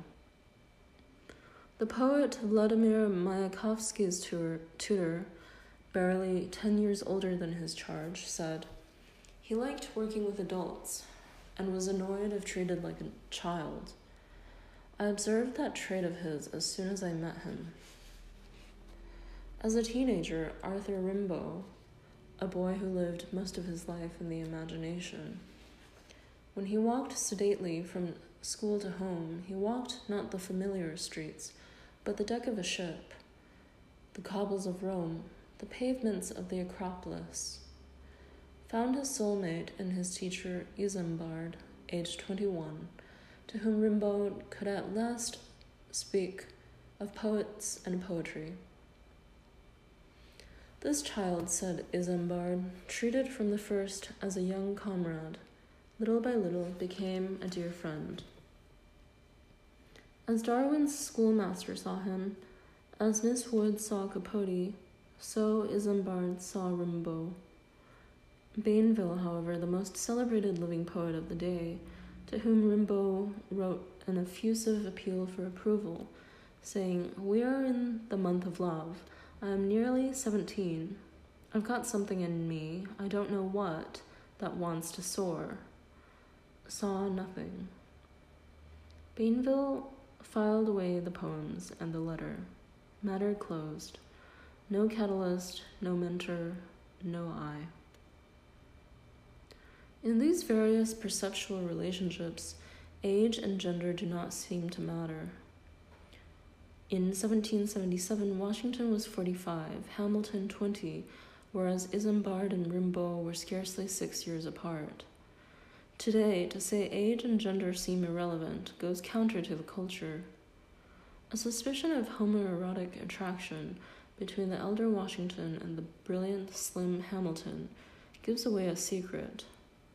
Not the secret of a supposed clandestine affair, but the secret of the source of the perceptive eye. It is the eye of the heart. Something moves in the heart, opening it to perceiving the image in the heart of the other. Roosevelt had affection for Lyndon Johnson. "The light from the window fell across your head," wrote Miss Schenck. She saw. Manolete was doing the wrong kind of passes for his build and personality. Kamara saw. That kid Lyndon Johnson could well be the first Southern president, Roosevelt saw. In a dreadful, ancient schoolhouse, dark, dreary, and scary at times, among a class of 50 children, mostly boys and mostly black, Orilla Miller, a young white schoolteacher, a beautiful woman, whom I loved, absolutely, with a child's love, saw James Baldwin, 10 years old. They discovered a common interest in Dickens. Both were reading him and anxious to exchange views. The young woman from the Midwest was amazed at the brilliance of the boy from the slums. They entered a friendship that allowed his daemon to come forth. Baldwin also saw Miller. Years and years later, after he had become an important and famous writer, they connected again. He wrote her and asked his old friend for a photograph. "I've held your face in my mind for many years." 40 years after their first meetings in the Harlem schoolhouse, and through the fiction of Dickens, Orilla Miller and James Baldwin went together to the movies to see, again, A Tale of Two Cities. We can no longer quite believe in these relations of the heart's affections. We have learned to see with the eye of the genitals. We can't imagine attractions that are based in imagination. For our culture today, desires must really be unconsciously sexual. Liaisons must really be copulations, open confessions, really seductive manipulations. But what drew these pairs together was a common vision. They fell in love with a fantasy. For Baldwin and Miller, Dickens. For Capote and Wood, Sigrid Undset in Norwegian. Roosevelt and Johnson's was a correspondence of geniuses. As Rowe said, they could talk on the same level. Age, history, fact play no significant roles. Theirs was a conversation between two presidents, heart to heart, acorn to acorn. When John Keats writes, "I know nothing but the holiness of the heart's affections and the truth of the imagination," he opens our own eye to see the workings of creative perception in human affairs. His phrase provides the transhuman ground for the art of mentoring. Mentoring begins when your imagination can fall in love with the fantasy of another. An erotic component is necessary, as it has been essential to education since Socrates, as it still is, though today either eliminated by computer learning or seen only with the genital eye as abuse, seduction, harassment, or impersonal hormonal need. The genital eye does not reveal what the acorn seeks. Study, for instance, ads for partners in the personals column. Once we pass through the sociological descriptions of body build, skin color, and sexual habits, of profession, age, and marital status, the truth of the imagination begins to emerge. Long walks, cooking, humor, movies, dancing, cuddling, and conversation. The ad states musical preferences, vacation dreams, tastes, and especially longings. We are asking for someone to accompany the acorn, not only for a companion in bed. A personal reveals the holiness of the heart's affections. The personal ad is a romantic's dream. A deep-eyed romantic, she was the one who told me that I had beautiful brown eyes, wrote Elia Kazan of Miss Shank, who saw the great possibilities. Seeing is believing, believing in what you see, and this instantly confers belief to whatever receives your sight. The gift of sight surpasses the gifts of insight. For such sight blesses, it does transformative work. Therapy promotes the great delusion of insight. It preaches and practices the blindness of Oedipus. He asked questions about who he really was, as if you could find the true acorn of your being by self-questioning reflection. This therapeutic fallacy builds upon another, that the acorn is out of sight, hidden, squirreled away in childhood, repressed, forgotten, and therefore can be redeemed only by active introspection in the mirror of the mind. Mirrors, however, tell only a half-truth. The face in the looking glass is only half of the size of your actual face, merely half of what you, in fact, present and others see. The therapeutic search for true being might do better to follow carefully this chapter's maxim, stated in the passive voice, to be perceived. You are a displayed phenomenon. To be is first of all to be visible. Passively allowing yourself to be seen opens the possibility of blessing. So we seek lovers and mentors and friends that we may be seen and blessed. Miss Schenck saw Kazan in the light that illuminated the expression on his face. Camera saw how Menelet moved, how he killed, how his motions were out of tune with the terrain. Watznauer walked with Berg, listened and looked.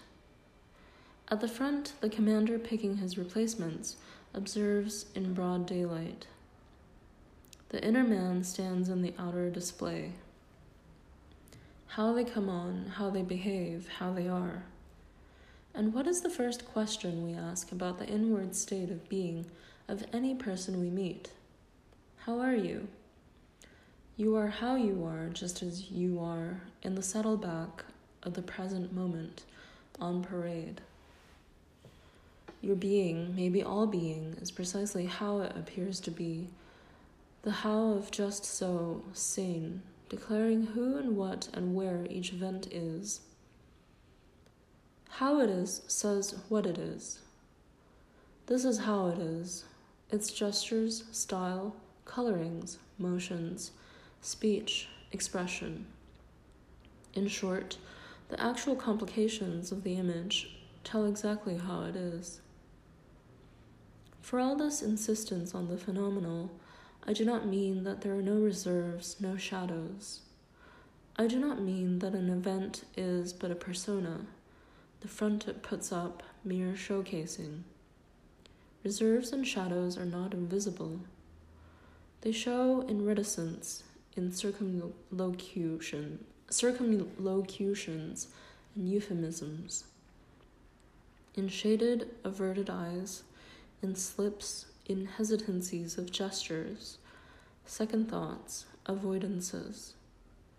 There is nothing plain about a face or simple about a surface. The supposedly concealed is also on view and subject to keen sight, making up part of what any event affords to a good looker. The image that a mentor spots in a pupil or apprentice is neither all front nor what's hidden behind, neither a false self nor a true one. There is no real you other than the reality of you in your image. The mentor perceives the folds of a complexity whose convex-concave, topsy-turvy curves of implication that are all the truth of imagination, allowing us to define an image as the complete how of a presentation. Here I am, right before your eyes. Do you read me? So let's think again about the acorn as a concealed, invisible potential. Instead, let's consider it to be thoroughly visible in the how of action. Not that he fights bulls, but how he fights bulls as Menelet. Not that Gertrude Stein writes, but how she writes as the uniqueness of her realized image. This invisibility of the acorn occurs in the how of a visible performance, in its traces, if you will. The invisible is thoroughly visible all through the oak, and not elsewhere or prior to the oak, but acts like an implicate order, folded all through the visible, like the butter in a French croissant, or the fragrant air in risen bread. Invisible, not literally as such, but the invisible visible. Sometimes this invisible visible is referred to as the spirit of a place, the quality of a thing, the soul of a person, the mood of a scene, the style of an art. We like to take hold of it by accounting for it as context, as formal structure, or as an unclosed gestalt that draws us into it. Neither our concepts nor the eye that looks by means of them has been trained enough in imagination, in the perceptive art of reading images. We are not able to see how any one is when we try to see by means of types, categories, classes, diagnostics. Types of any sort obscure uniqueness. To see a particular person in terms of Irish or German, Jewish or Catholic, black or white, alcoholic or suicidal, victim or borderline, sees class concepts, not people. We are then talking sociology more than soul. We need an incredible number of words to read expressions. Most people cannot say what the person before them is like, but being unable to say does not imply that one is unable to see, writes the philosopher José Ortega y Gasset.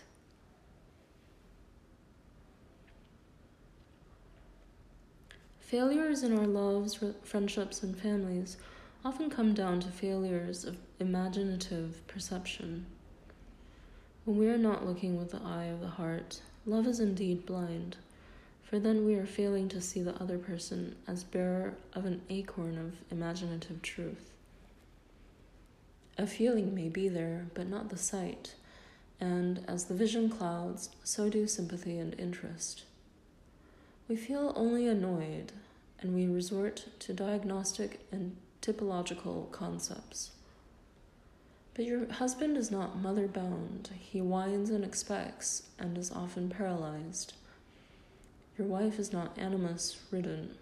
She is peremptory, argues logically, and can't let go. How they are is who they are, and not what they said by some types and classes. Love. We seem not as unique in our loving as we might like to believe. People seem to have similar styles of loving. Adult identical twins show this similarity most clearly, for they tend to conceive of love in the same way. By styles of loving, I am referring to the models used in love research. The broad concept of love is sorted into a variety of baskets, such as responsible altruistic caretaking, agape, practical partnership, pragma, erotic intimacy, eros, and so on.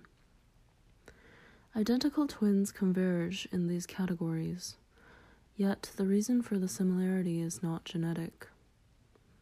The findings from this first behavior genetic analysis of adult love styles are remarkable for two reasons.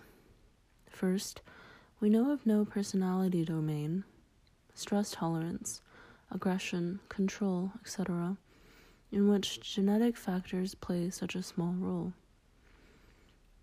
Second, we are aware of no attitude, religious beliefs, race biases, etc., in which genetic factors play such a small role. Now here is a happy curiosity. These twins are in accord in all love styles except for one. Mania, the obsessive, tormented feeling usually characteristic of romantic love. So we have to inquire into why the exception of manic romantic love. In this specific regard, there seems to be an independence of the heart. Manic love is something else. Since the explanation for the similarity of styles is not genetic. The research model allows only one alternative: environment. Look-alike twins who love alike have picked up identical love maps. Love maps are one of the ways psychology tries to account for the mysteries of being seized by love. You grow up in a parental environment where certain features bring pleasure, meet needs, enhance vitality. These characteristics form a schema that you fall for when a person crosses your path, who seems to have the attributes of the love map. As you grow up, this unconscious map takes shape, and a composite proto-image of the ideal sweetheart gradually emerges. So, long before your true love walks past you in a classroom, at a shopping mall, or in the office, you have already constructed some basic elements of your ideal sweetheart. The love map consists of layers. Cross-cultural research claims that there is a collective level for love maps in general, such as a good complexion. In women, bodies that are plump and wide-hipped are universally attractive. In men, worldly goods, such as cars or camels. Then there are layers reflecting traditions, fashions, and local community norms. The theory of love maps suggests that environmental conditioning determines the object of your desire. Other psychologists call this object choice a projection. According to Jungian psychology, the projection springs from an archetypal source as part of each soul's intimate essence. For Jungians, the love map has highly individualized features because it is a complex image in the heart that brings about the fall and the feeling that this is a call of fate. The more obsessive and compelling the image, the more madly in love you become, which intensifies the conviction that indeed fate is calling. Jungians name this archetypal factor that skews the love map toward a particular person, the anima and animus. These figures may bear surface traits of the love map, but can't be reduced to it. Anima and animus originate in the Latin words for soul and spirit, so your heart may fall for a composite childhood image, but always an unknown configuration is structuring your map and permeating it with experiences of miracle and mystery. That's why Jungians would say, love is so overwhelming. It knocks your socks off as it lifts you right out of your shoes and out of this world. The experience of romantic love is beyond all conditions, claiming devotion beyond all bounds. For Plato, mania was an intervention of the gods, specifically Aphrodite and Eros. Little else in life feels more exclusively meant for me, more personally directed at you, than the manic moment of romance. Romance feels fateful, feels like kismet, karma, destiny. It had to be you. Nobody else would do. Only you. I wandered around, finally found. You are my lucky star. This fatal attraction, impersonally called chemistry, and attached to subliminal pheromones, has its autonomy of force apart from both genetics and environment. Whether this feeling be delusional or not, it provides convincing witness to what the Jungians are claiming with their interpretation of romantic love. Something meant, something else that is particularly romantic, accompanies the phenomenon. Of course, identical twins lose some of their sameness by falling differently. So we have seen two ways of imagining the love map: the Jungian anima animus and the nature or nurture model. According to the latter, romantic love styles are not strongly influenced by heritable factors. The only possible alternative is the environment. You learned your style of love during early years. How? Unique experiences, on the one hand, and on the other, perhaps sharing parents and making similar observations of parents' relational styles. Perhaps. The thesis assumes that you fall in love, if not directly with your parents, as Freudianism implies, then with surrogates for them, or at least following their patterns. Again, the parental fallacy is brought in to account for what is not understood. Whether I want a girl just like the girl who married dear old dad, or a girl as different from her as possible, it is a great leap of faith and an insult to the person for whom my heart has fallen to believe that my fantasies and styles of love replicate mom and dad, except on the collective socialized level of the map. For Jungians, mom and dad are preview images of the anima and animus. Even if we do imitate mom and dad and their style of loving, we're not photocopies. Fantasy embellishes the map, or more likely designs it. Empirical studies of romantic love declare that romantic love is inexorably tied up with fantasy. Idealization is essential to it, not imitation, not replication of the known, expectation of the unknown. Some details of parental manners of relating suit, others are never reproduced, and the factors that spin the fantasy and select the details are anima and animus. The archetypal fantasies integrate whatever maps we pick up from mom and dad, and not the other way around. There can be other causes than family styles for similarities between twins. Twins may seek to replicate the relationship they have with each other, that stability, that friendship, that practicality and caring, and unconscious egg-given physical closeness, transferring to a mate what has been their lifestyle so far. Kissing and fighting go on in the womb. Replication alone might give them similar love maps, but the object of our search is less the reason for their similarity than their difference regarding manic romantic love, that condition of torment and desperate need, of highs and lows, of obsessive dependency, a condition you never seem to be able to get over. Another reason for dissimilarity in romantic styles of twins is the need for a psychological mirror, which romantic love provides. In the mirror of similarity, we see only our twin face. In the mirror of mania, we see something altogether other, the face that we cannot find, do not know, and that seems to require a romantic agony. If monozygotic identity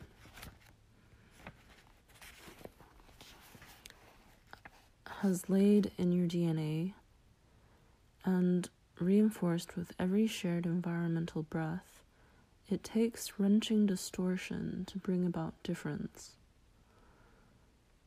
The love map may account for visibilities like those fluid hips, those cars or camels, but love falls also for something else, invisible. We say, there's something about her. The whole world changes in his presence.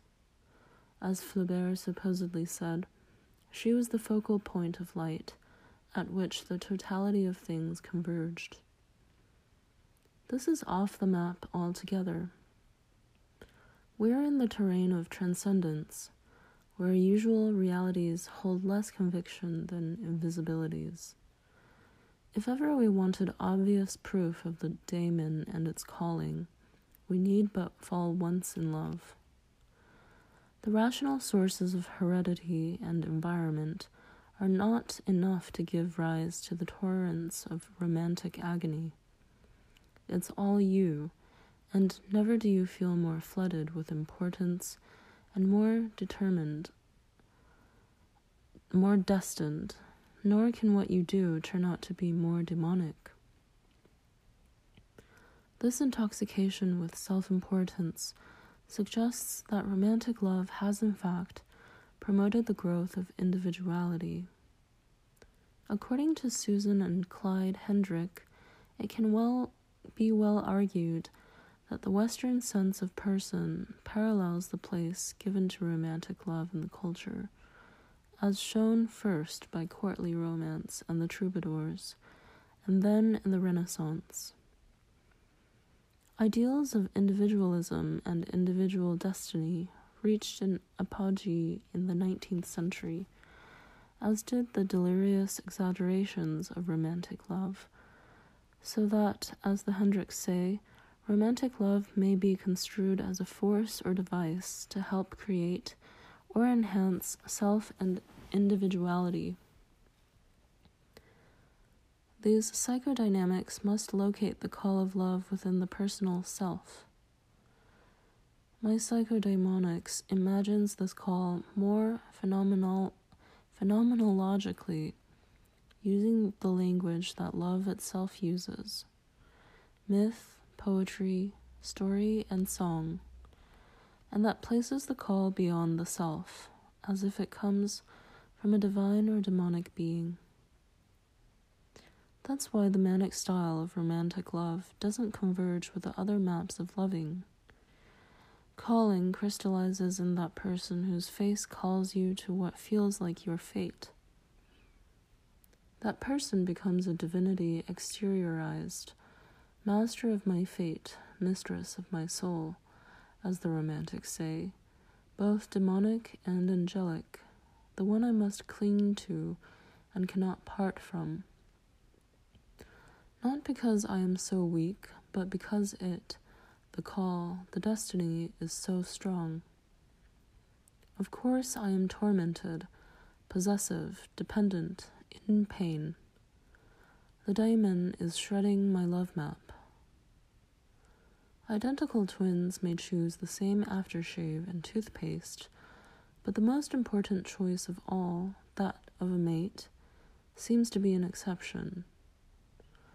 Romantic infatuation forms almost adventitiously. Behavioral science concludes that human pairing is inherently random.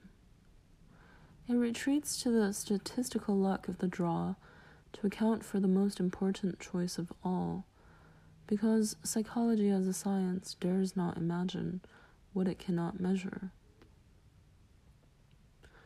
We can, however, read the recent research as support for the autonomy of the genius. Its fire lights up precisely the companion required, for better or worse, for long-term or short, convincing me that this other is a one and only, and this event is unique. The other styles of loving charted in the research, sharing, caring, practical commitments, and libidinal intimacy, are less selective, less personal. They do not insist upon this particular partner who embodies the image I carry in my heart. Romantic mania sees what is already there in the acorn before you even came along. The Spanish philosopher Ortega y Gasset says we fall in love on few occasions in a long life. It is a rare and fortuitous event, and it strikes incredibly deeply. When such love happens, it is for no other reason than the singularity of the object, only this person. Not attributes and virtues, not voice or hips or bank account, not projections left over from earlier flames or hand-me-down family patterns. Simply the uniqueness of this person whom the heart's eye selected. Without that sense of fate in the choice, the romance of the love doesn't work. For this sort of love is not a personal relationship or a genetic epistasis, but more likely a demonic inheritance, a gift and curse from the invisible ancestors. A similar sense of destiny, if less sudden and less heated, and a similar devotion can mark falling for a place and even for work, as well as for a person. You can't leave it. You must stay with it until it's over. You perform ritual magic devotions to keep it going. The same enchantments occur, the same sense arises, that I could live the rest of my life with you, whether you as a person, a place, a work. And the similar feeling exists that not only is my life called here, but my death. Death is a ponderous and repugnant term to connect with the intense vibrations of romantic love. But romantic love especially reverberates with feelings of both the eternal and the shortness and fragility of life, as if death's call to a limitless beyond elsewhere were always shadowing and inspiring romantic passion. One takes the most extraordinary risks, and when literature joins romantic lovers, it also joins their love with death. The eye of the heart that sees is also the eye of death that sees through visible presentation to an invisible core. When Michelangelo sculpted portraits of his contemporaries, or of the figures of religion and myth, he attempted to see what he called the immagine del cor, the heart's image, a prefiguration of what he was sculpting, as if the chisel that cut the rock followed the eye that penetrated his subject into its heart. The portrait aimed to reveal the inner soul of what he was carving. A heart's image lies within each person. It is what we truly reveal when we fall helplessly in love, for then we are open to display who we most truly are, giving a glimpse of our soul's genius. People say, "He looks so different, he must be in love." She's fallen in love, she's utterly changed. When love moves the heart, something else is perceived in the idolized object, which poetic language tries to capture. Michelangelo tried to express this image in the sculpted form. The categories of nature and nurture do not reach into the heart or see through its eye. That is why we have had to add to our examination of genetics and environment this coda on love. The meeting between lover and beloved is heart to heart, like that between sculptor and model, between hand and stone. It is a meeting of images, an exchange of imaginations. When we fall in love, we begin to imagine romantically, fiercely, wildly, madly, jealously, with possessive, paranoid intensity. And when we imagine strongly, we begin to fall in love with the images conjured before the heart's eye, as when starting a project, preparing a vacation trip, planning a new house in a different city, swelling with pregnancy. Our imaginations draw us ever more fully into the venture. You can't leave the lab, can't stop buying equipment, reading brochures, imagining names. You're in love because of imagination. By freeing imagination, even identical twins are freed of their sameness.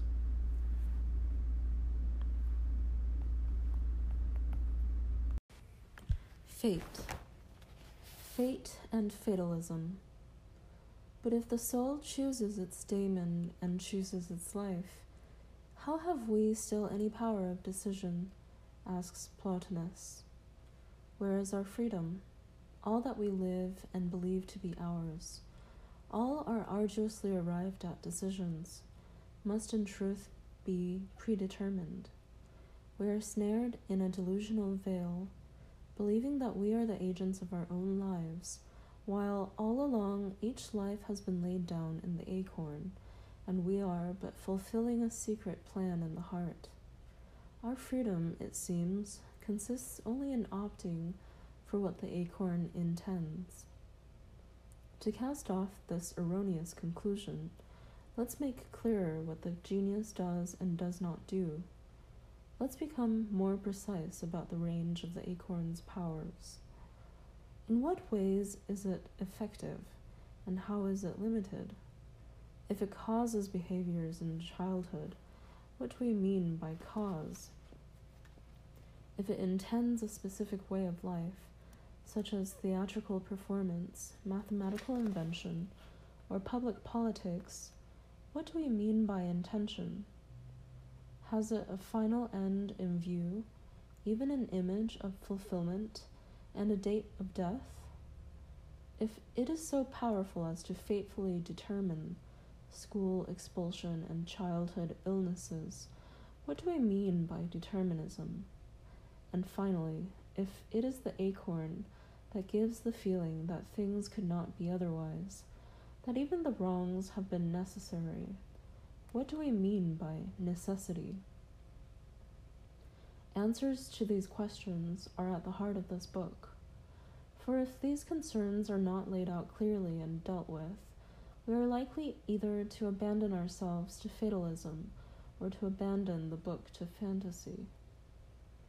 Fatalism is the seductive other side to the heroic ego, which shoulders so much in a do-it-yourself, winner-take-all civilization. The bigger the load, the more you want to put it down or pass it off to a larger, stronger carrier like fate. The hero is America personified. The heroic ego landed on Plymouth Rock, went with Daniel Boone into the wilds with a gun, Bible and dog, stands tall in Tombstone with John Wayne, and stonewalls his corporation against the whole bloody planet. This ego cut its way through the forest and made its own path, despite competitors and predators. Even she, Little Red Riding Hood, has to cope with harassment by the predator wolf on her lonely path. This burden of being alone with your own self-made destiny in a world lurking with figures that want to do you in makes life a hell of a struggle. If I do not beat back the obstacles and push my way forward, I could be left back in school or become an underachiever and sent for counseling to get me through psychological blocks and fixations. I have to advance from preschool onward. I have to develop, climb, defend, secure simply to exist, for that is the heroic definition of existence. Not much fun here, and when Little Red Riding Hood does pause to pick flowers to put in her generous basket of goodies for grandmother, up pops the toothy wolf. In this paranoid definition of life is struggle, competition for survival, the other as either ally or enemy. Fatalism offers surcease. It's all in the stars. There is a divine plan. Whatever happens, happens for the best, in the best of possible worlds. Voltaire's Candide. The world is off my shoulders, for it is really carried by fate, and I am really in the lap of the gods. Just as Plato's myth says, I am living the particular fate that has come straight from the lap of necessity. So it doesn't matter what I choose. I'm not really choosing anyway. Choice is a delusion. Life is all predetermined. This way of thinking is fatalism, and it is not what is meant by fate. This way of thinking reflects a belief system, a fatalistic ideology, not the goddesses Moirai, whom we call in English the Fates, and who appear in Plato's myth, arranging the lots and leading the daemon toward our birth. They do not predetermine each and every event as if life were set up by them. Rather, the Greek idea of fate would be more like this: events happen to people. They cannot understand why it happened, and since it has happened, evidently it had to be. Post hoc ergo propter hoc. After the event, post hoc, we give an account of what made it happen, ergo propter hoc. It is not written in the stars that the stock market must crash in October 1987, but after it has crashed, we find reasons that clearly made it necessary for it to have crashed right then. For the Greeks, the cause of these untoward events would be fate, but fate causes only events that are unusual, that oddly don't fit in. Not each and everything is laid out in a superior divine plan. That sort of comprehensive explanation is fatalism, which makes for paranoia, occultist, Ouija board prognostics, and passive-aggressive behavior, combining meek submission to fate with bitter anger against it. So it is better to imagine fate as a momentary intervening variable. The Germans use the term Augenblicksgott for a minor divinity that passes in the blink of an eye and has a momentary effect. The religious might speak of an intercessionary angel. Rather than a constant companion who walks with you and talks with you and holds your hand through all the crises of the day, fate intervenes at odd and unexpected junctions, gives a sly wink or big shove. You sell your shares after studying the market. The very next day, a corporate takeover is announced, and what you sold goes up 30%. Just at the finish line, the wind dies down, and the rival boat glides past to win by 1 second. But if you get out of the market altogether and stuff your gold in your mattress, because it is not your fate to invest, or if you decide you were not meant to win the sailing cup, perhaps not meant to win at all, or even to sail, and that the sudden dying wind is an omen indicating that you are out of touch with the elements, and so you sell your boat and shift your sport to rock climbing or lapse into melancholy. These are your choices, resulting from the meaning you find in the wind. To see the hand of fate in these untoward events raises their importance and gives pause for reflection. To believe, however, that your market timing and the 1 second loss are deciding your life for you, this is fatalism. Fatalism would give all over to fate.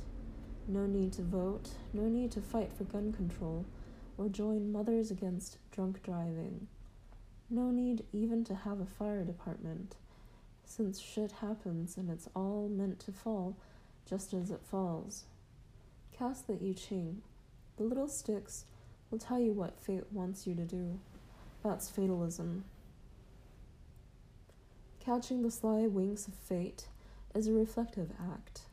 It is an act of thought, while fatalism is a state of feeling, abandoning thoughtfulness, specific details, and carefully reasoning. Instead of thinking things through, you give up to the larger mood of fatality. Fatalism accounts for life as a whole. Whatever happens can be fit within the large generality of individuation, or my journey, or growth. Fatalism comforts, for it raises no questions.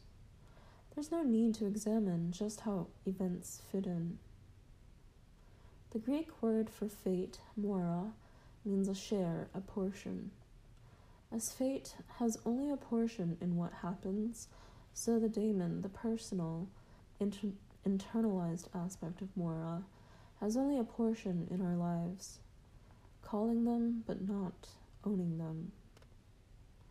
Mora derives from the root smer or mer, meaning to ponder, to think, meditate, consider, care. It is a deeply psychological term, requiring us to scrutinize events with respect to the portion that comes from elsewhere and is unaccountable, and the portion that belongs to me, what I did, could have done, can do. Mora is not in my hands, but Mora is only a portion. I can't abandon my actions or my abilities and their realization, and their frustrations and failures, to them, the gods and goddesses, or to the will of the daemonic acorn. Fate does not relieve me of responsibility. In fact, it calls for more. Particularly, it calls for the responsibility of analysis. By analysis, I do not mean a reductive psychoanalysis. I do not mean pinning blame on a cause, saying, the daemon made it happen. It's my fate. I can't help making mistakes in the stock market. I was never taught by my father. My mother spent money like water. As a child, I never had an allowance, and so never learned to manage money. I am self-destructive. And so on and so forth, pinning blame on a chain of causes leading back to the parental fallacy. When the Greeks analyzed an untoward and obscure event, they went to the oracle to ask to which god or goddess they should sacrifice regarding this trouble, this desire, this piece of business. First, to become more specific. Second, to propitiate more accurately. Analysis in this model tries to discover which fate, which archetypal hand, asks to be noticed and remembered. We remember fate's portion when adding Deo concedente, or God willing, as the Irish put it, after any little plan, such as one to take the train tomorrow. I'll see you at the station then, God willing. I intend to go there. I will make arrangements. But the untoward can happen, so I remember the fate's portion with Deo concedente. Or I touch wood. Pious old Jews hardly said a sentence without invoking the possibility that something untoward could intervene and counter their intentions. This recollection, by touching wood, of the unpredictable interventions of fate brings us back to the daemon. For the daemon surprises.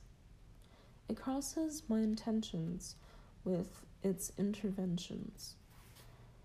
Sometimes with a little twinge of hesitation, sometimes with a quick crush on something or someone. These surprises feel small and irrational. You can't brush them aside, yet they also convey a sense of importance, which can make you say afterward, fate. Telos and teleology. Fatalism bestows a feeling that what happens in my life is intended toward a distant, misty goal. Something is meant for me. I am meant to be a singer or a bullfighter. I am meant to have success, or be cursed and wronged and luckless, or to die in a certain way on a certain day. The image I am born with not only pushes from the beginning, it also pulls toward an end. Teleology is the term for this belief, that events are pulled by a purpose toward a definite end. Telos means aim, end, or fulfillment. A telos is opposite to cause as we generally think of causes today. Causality asks, who started it? It imagines events pushed from behind by the past. Teleology asks, what's the point? What's the purpose? It conceives events aimed toward a goal. Finalism, another term for teleology, maintains that each of us, like the cosmos itself, is moving toward a final goal. The goal may be defined in a variety of ways: reunion with God and redemption of all sins, slow entropy running down to stasis, ever-evolving consciousness and the dissolution of matter into spirit, a better life or worse, apocalyptic catastrophe or divine salvation. Teleology gives a logic to life. It provides a rational account of life's long-range purpose, and teleology reads whatever happens in life as confirming this long-range vision. For instance, God's will, His divine plan. If we drop theology and stick with telos, we can get back to its first and original meaning, formulated by Aristotle, that for the sake of which I go to the store to buy bread and milk, not because I was pulled by a vision of the betterment of mankind, not because of a defined philosophy that governs all actions, including why I married and had children and lease a car so I can get to the store for their needs, all of which can answer any question, why, with one final teleological answer. Telos gives a limited, specific reason for the sake of which I perform the action. It imagines every action to be purposeful, but it does not state an overriding purpose to action in general. That would be teleology or finalism. For telos, it's enough to say, I went to the store for the sake of the family breakfast.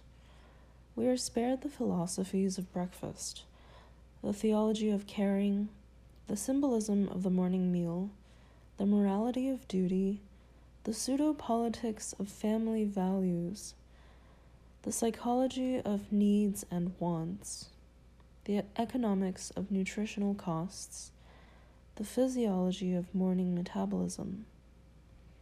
There are many philosophies of breakfast that can satisfy your teleological vision of life. Many gods come to the breakfast table, but the telos, the purpose, of the bread and milk and run to the store, is simply the breakfast itself. Eat first, talk later. The acorn seems to follow just this sort of limited pattern. It does not indulge in long-term philosophies. It disturbs the heart. It bursts out in a temper, as it did in Menuhin. It excites, calls, demands, but rarely does it offer a grand purpose. The pull of purpose comes with force. You may feel full of purpose, but just what it is and how to get there remains undetermined. The telos may even be double or triple and confused about whether to sing or dance, write or paint. Purpose does not usually appear as a clearly framed goal, but more likely as a troubling, unclear urge, coupled with a sense of indubitable importance. Two stories from the childhood of the Swedish filmmaker and theater director Ingmar Bergman will bring out the indeterminate determinism of the acorn. As a small boy, Bergman says, he was prone to lying and often unable to distinguish between fantasy and reality, or, as he put it, between magic and oatmeal porridge. At the age of 7, he was taken to the circus, an event that drove me into a state of feverish excitement.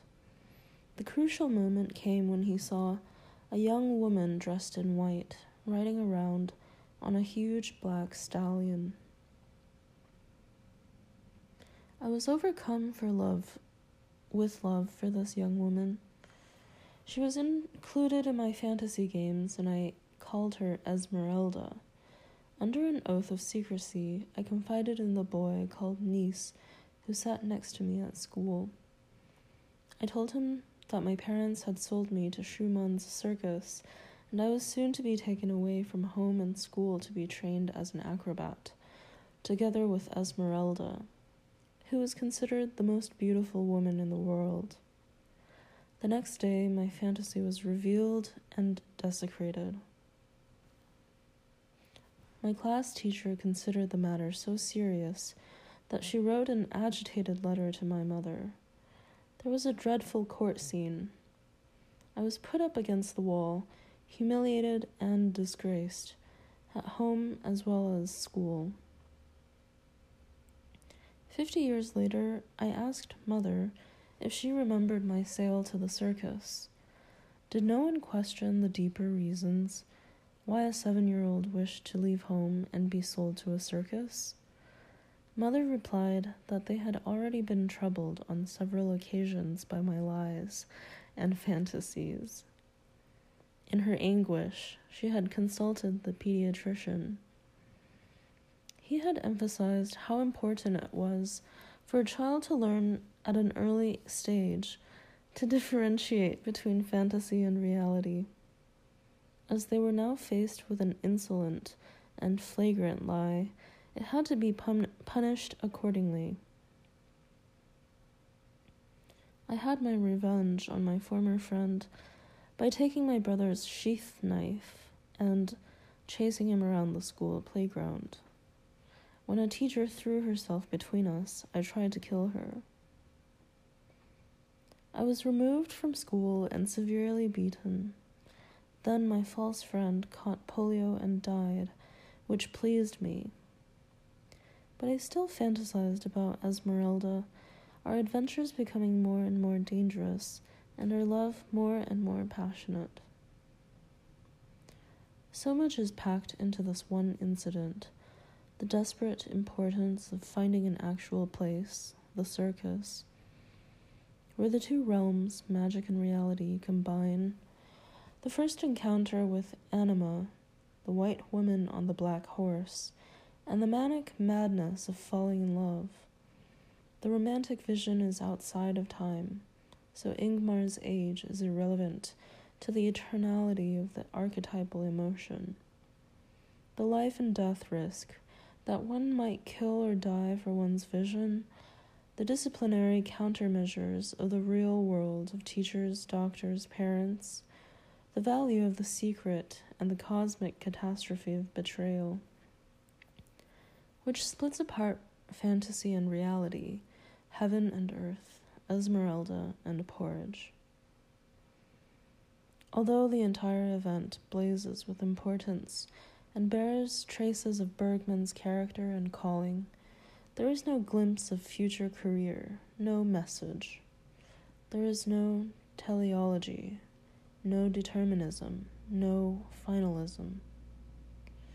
The second tale, more evidently connected to Bergman's calling, is about moving pictures.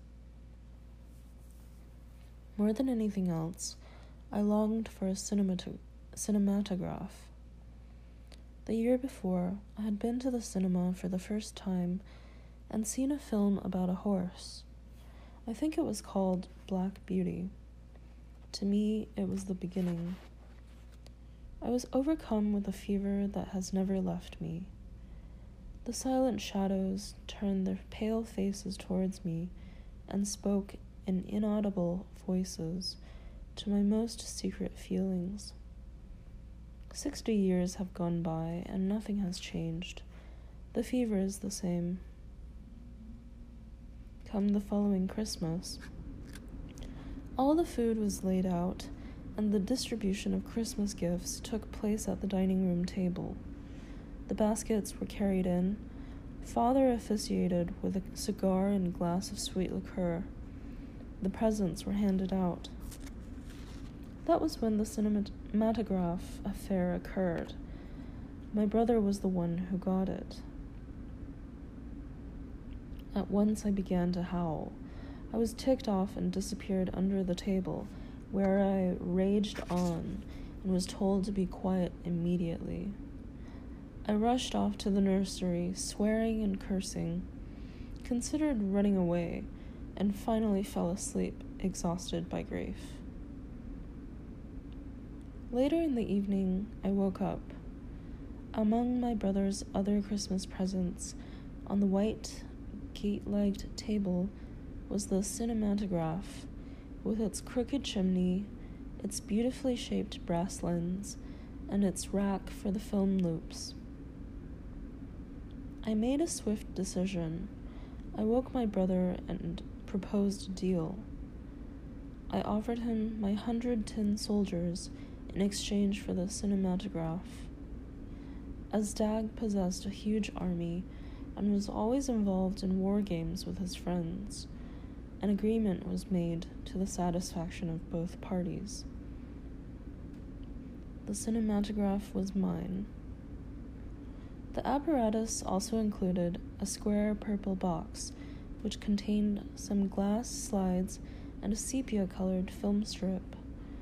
Information on the lid stated that the film was called Mrs. Hall. Who this Mrs. Hall was, no one knew, but later it turned out that she was a popular equivalent of the goddess of love in Mediterranean countries. The next morning, I retreated into the spacious wardrobe in the nursery, placed the cinematograph on a sugar crate, lit the paraffin lamp, and directed the beam of light on to the whitewashed wall. A picture of a meadow appeared on the wall. Asleep in the meadow was a young woman, apparently wearing national costume. Then I turned the handle. It is impossible to describe this. I can't find words to express my excitement. But at any time I can recall the smell of the hot metal, the scent of mothballs and dust in the wardrobe, the feel of the crank against my hand. I can see the trembling rectangle on the wall. I turned the handle and the girl woke up, sat up, slowly got up, stretched her arms out, swung around, and disappeared to the right. If I went on turning, she would again lie there and make exactly the same movements all over again. She was moving. Bergman's story of the movie machine makes clear the difference between causality, being pushed from behind by the past, and teleology, being pulled toward a goal. To the question of why that little boy so desperately wanted the cinematograph, why he was willing to yield a whole army for it, causality replies. He had seen one previously, and it piqued his curiosity. When his brother received it, sibling rivalry, going back to earlier years, and birth order, provoked envy. Earlier still is the black horse of the circus incident, repeating his first remembered film, Black Beauty, which offers liberation, being sold as a passive form of running away to the circus. From the morally oppressive house of his father, the pastor. Or he may have desired power over his mother, over a woman, whom he could make move, merely by cranking the handle. Causality, or what classical philosophy Aristotle named efficient causality, tries to answer the question, what initiated emotion? By working back through a series of hypothetical connections, a chain of supposedly linked events, each presumed to have been initiated by the one preceding. Even if all these links were actually connected, one pushing the next, like a fantastical Rube Goldberg machine, the very first link is fastened to a bare surmise. Why that particular image of a black horse? Why ravishing Esmeralda? Why the circus? To what is that first spontaneous and long-remembered passion linked? Our answer? Ask fate. Fate gives this reply. Ingmar Bergman, filmmaker in Acorn, at age 7, if not earlier, had his vision. He did not know it, could not foretell it, but something daimonic selected the events that made Esmeralda so compelling and the later cinematograph so necessary. Fate had no teleological plan, no final goal of Through a Glass Darkly or the magic flute in mind. Yet the daemon's fateful vision infuses particular events with emotional importance. Thrill, feverish excitement, cursing. Bergman's fate was not sealed, but signified. Once more, let me try to distinguish the narrower idea of telos from the broad category of teleology, mainly because the first is the most useful, while the second is usually not. The idea of telos gives value to what happens by regarding each occurrence as having purpose. What happens is for the sake of something. It has intention. Little boy Ingmar did not just concoct lies. His story is intended toward a lifestyle and career in which the lying stories not only made sense, but were necessary to the illusions of his kind of work. He was already making theater of his life before he had a stage or script. To look at the events of his childhood through the lens of purpose changes them from mere lies and temper tantrums and obsessive desires to expressions of the necessities of his soul. Telos gives events value. But adding an ology to telos declares what that value is. It says what is intended by the tantrum and the obsession. It dares to pronounce the purpose. Such predictions are presumptuous because Bergman's lying could also belong to the pattern of a forger, of a huckster. The black horse could have carried him off in many directions. Esmeralda, Mrs. Hall, and the moving cinematograph image on the grass might have indicated painting or pimping, fashion design or cross-dressing. To state the purpose as if a definite teleological end was pulling him toward it, you were intended to be in the theater. Women will be crucial. Fantasy is your métier, and you must have control. This is presumptuous. It is also laming, for if you already know what the purpose of a symptom is, you've robbed the symptom of its own peculiar intentions. You have lost respect for its own purpose, and thus lessened its value.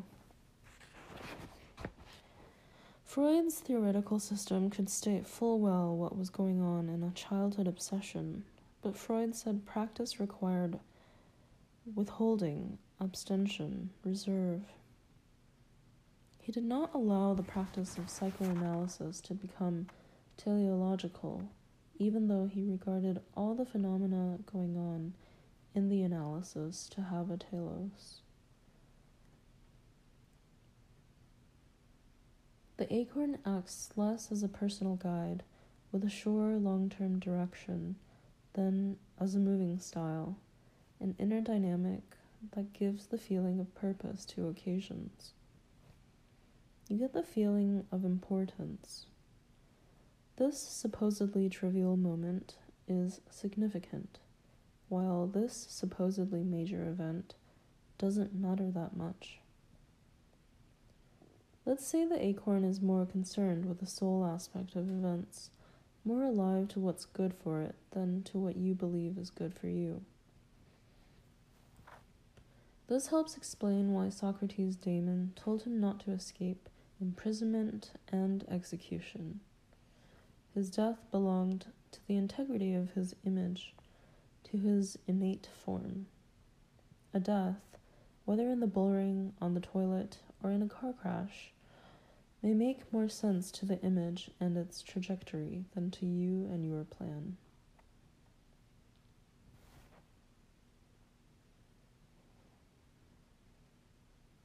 Accidents. The easy part is following the trajectory with dedication. We often feel what we must do. The image in the heart can lay down strong demands, and it asks us to keep faith. The hard job is making sense of accidents, those trivial gusts that take you off course, and seem to be delaying your projected arrival in the teleological harbor. Are the hindering gusts distractions, or has each one its particular purpose? Do they together combine to advance the boat, maybe to a different port? You will not be able to find any point in an untoward incident if your compass is pointed too fixedly on the far horizon and your teleological vision knows where you should be going, what you should be doing to get there, and where you are right now. Even more, what matters is not so much whether an interference has or does not have purpose.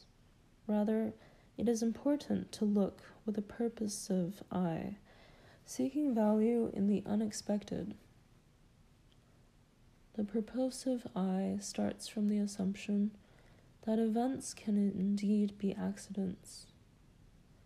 The world is run as much by folly as by wisdom, as much by order as by chaos, but, and this but is huge, these accidents may still intend something interesting. It is as fatalistic and teleological to claim cosmic design as to claim cosmic randomness. The eye of purpose merely looks into each accident, as these events are called, for what it says about itself. The soul seeks to fit it into its form.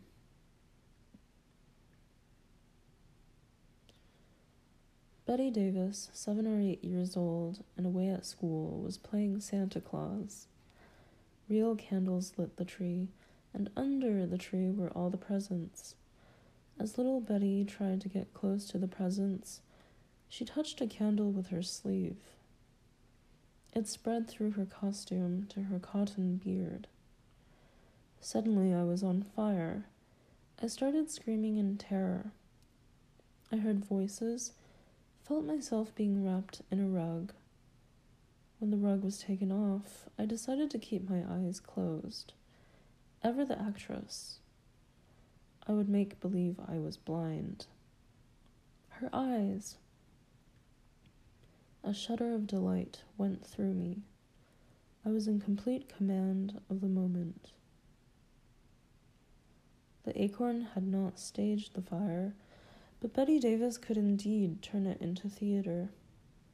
A person's innate form incorporates the accidents. Character is fate. Consider the early years of 2 great connoisseurs of food. Pierre Franey, in a Burgundy village, caught fish by slipping a hand over a resting trout and plucking it straight from the stream, and then ate the fish poached, lukewarm, with herb mayonnaise. He raised rabbits and killed chickens. He searched the early morning fields for little molehills, which covered and whitened dandelion stems, improving their sweetness. In short, he grew up on intimate terms with the food we ate. Such raw incidents happen to any boy in that village, but Franey's image turns them into the cooked sophistication of the professional chef. James Beard, cook, advisor to cooks, writer on cooking, gourmet extraordinaire, weighed 14 pounds at birth. He was an oversized accident for a mother in her 40s. Beard's natal body seems to have been chosen by his soul to incorporate fully the tastes and smells that were to be his kind of life. His first accident was also the scene of my first gastronomical adventure. I was on all fours. I crawled into the vegetable bin, settled on a giant onion, and ate it, skin and all. It must have marked me for life. Franny and Beard. Instances of the daemon making use of haphazard occasions. At 18, Churchill cracked his skull and ruptured a kidney in an accident while playing heroic battle games. During his convalescence, he found himself intellectually. The forum not only integrates the fall, but is fed by it. While at school, the elder brother of James Barry cracked his skull in the skating pond and died. Barry's mother went into years of seclusion and invalidism, mourning the loss of her favorite boy. Jamie, then only 6 or 7, kept his mother company in the sick room, trying to make her laugh. They told each other stories, hers biographical, his more invented. The acorn shaped the accident, the sorrow, and the confinement according to the image of J.M. Barrie, writer of fantasy. The accident that blinded James Thurber in one eye and eventually the other. His brother shot him with an arrow, while he was still a small boy. Neither set his life course nor blew him off it. The form bends to accommodate and finds purpose, like his early writing skills, like the amateurish quality of Thurber's outsized cartoons, drawn with odd scale and perspective. President Richard M. Nixon was especially fond of Tom Sawyer. It is hardly unusual to come upon that book in accounts of American boyhood reading, and Nixon was an avid reader and writer very early. Nixon liked the episode where Tom tricks Ben Rogers into whitewashing his fence, so much so that he learned it all by heart. Nearly 50 years later in the White House, Nixon recited the episode without a mistake. Incidental trivia from childhood given significance by the soul. The great fashion designer Coco Chanel, who in 1924 invented the basic little black dress, passed all of her teen years in a rigid monastic orphanage. It was an imprisonment, and every trace of it, and her time there, has been erased from the records as well as from her memoirs. "Don't tell me what I'm feeling. You can die more than once in your life, you know," she once said. But the classic austerity of her suits, their symmetrical perfection, her constant use of black and white and gray, replicate the accidents of her suppression, despite her effacement of the memories. What the soul needs, it uses. It is amazing how practically wise it can be about misfortune and accidents.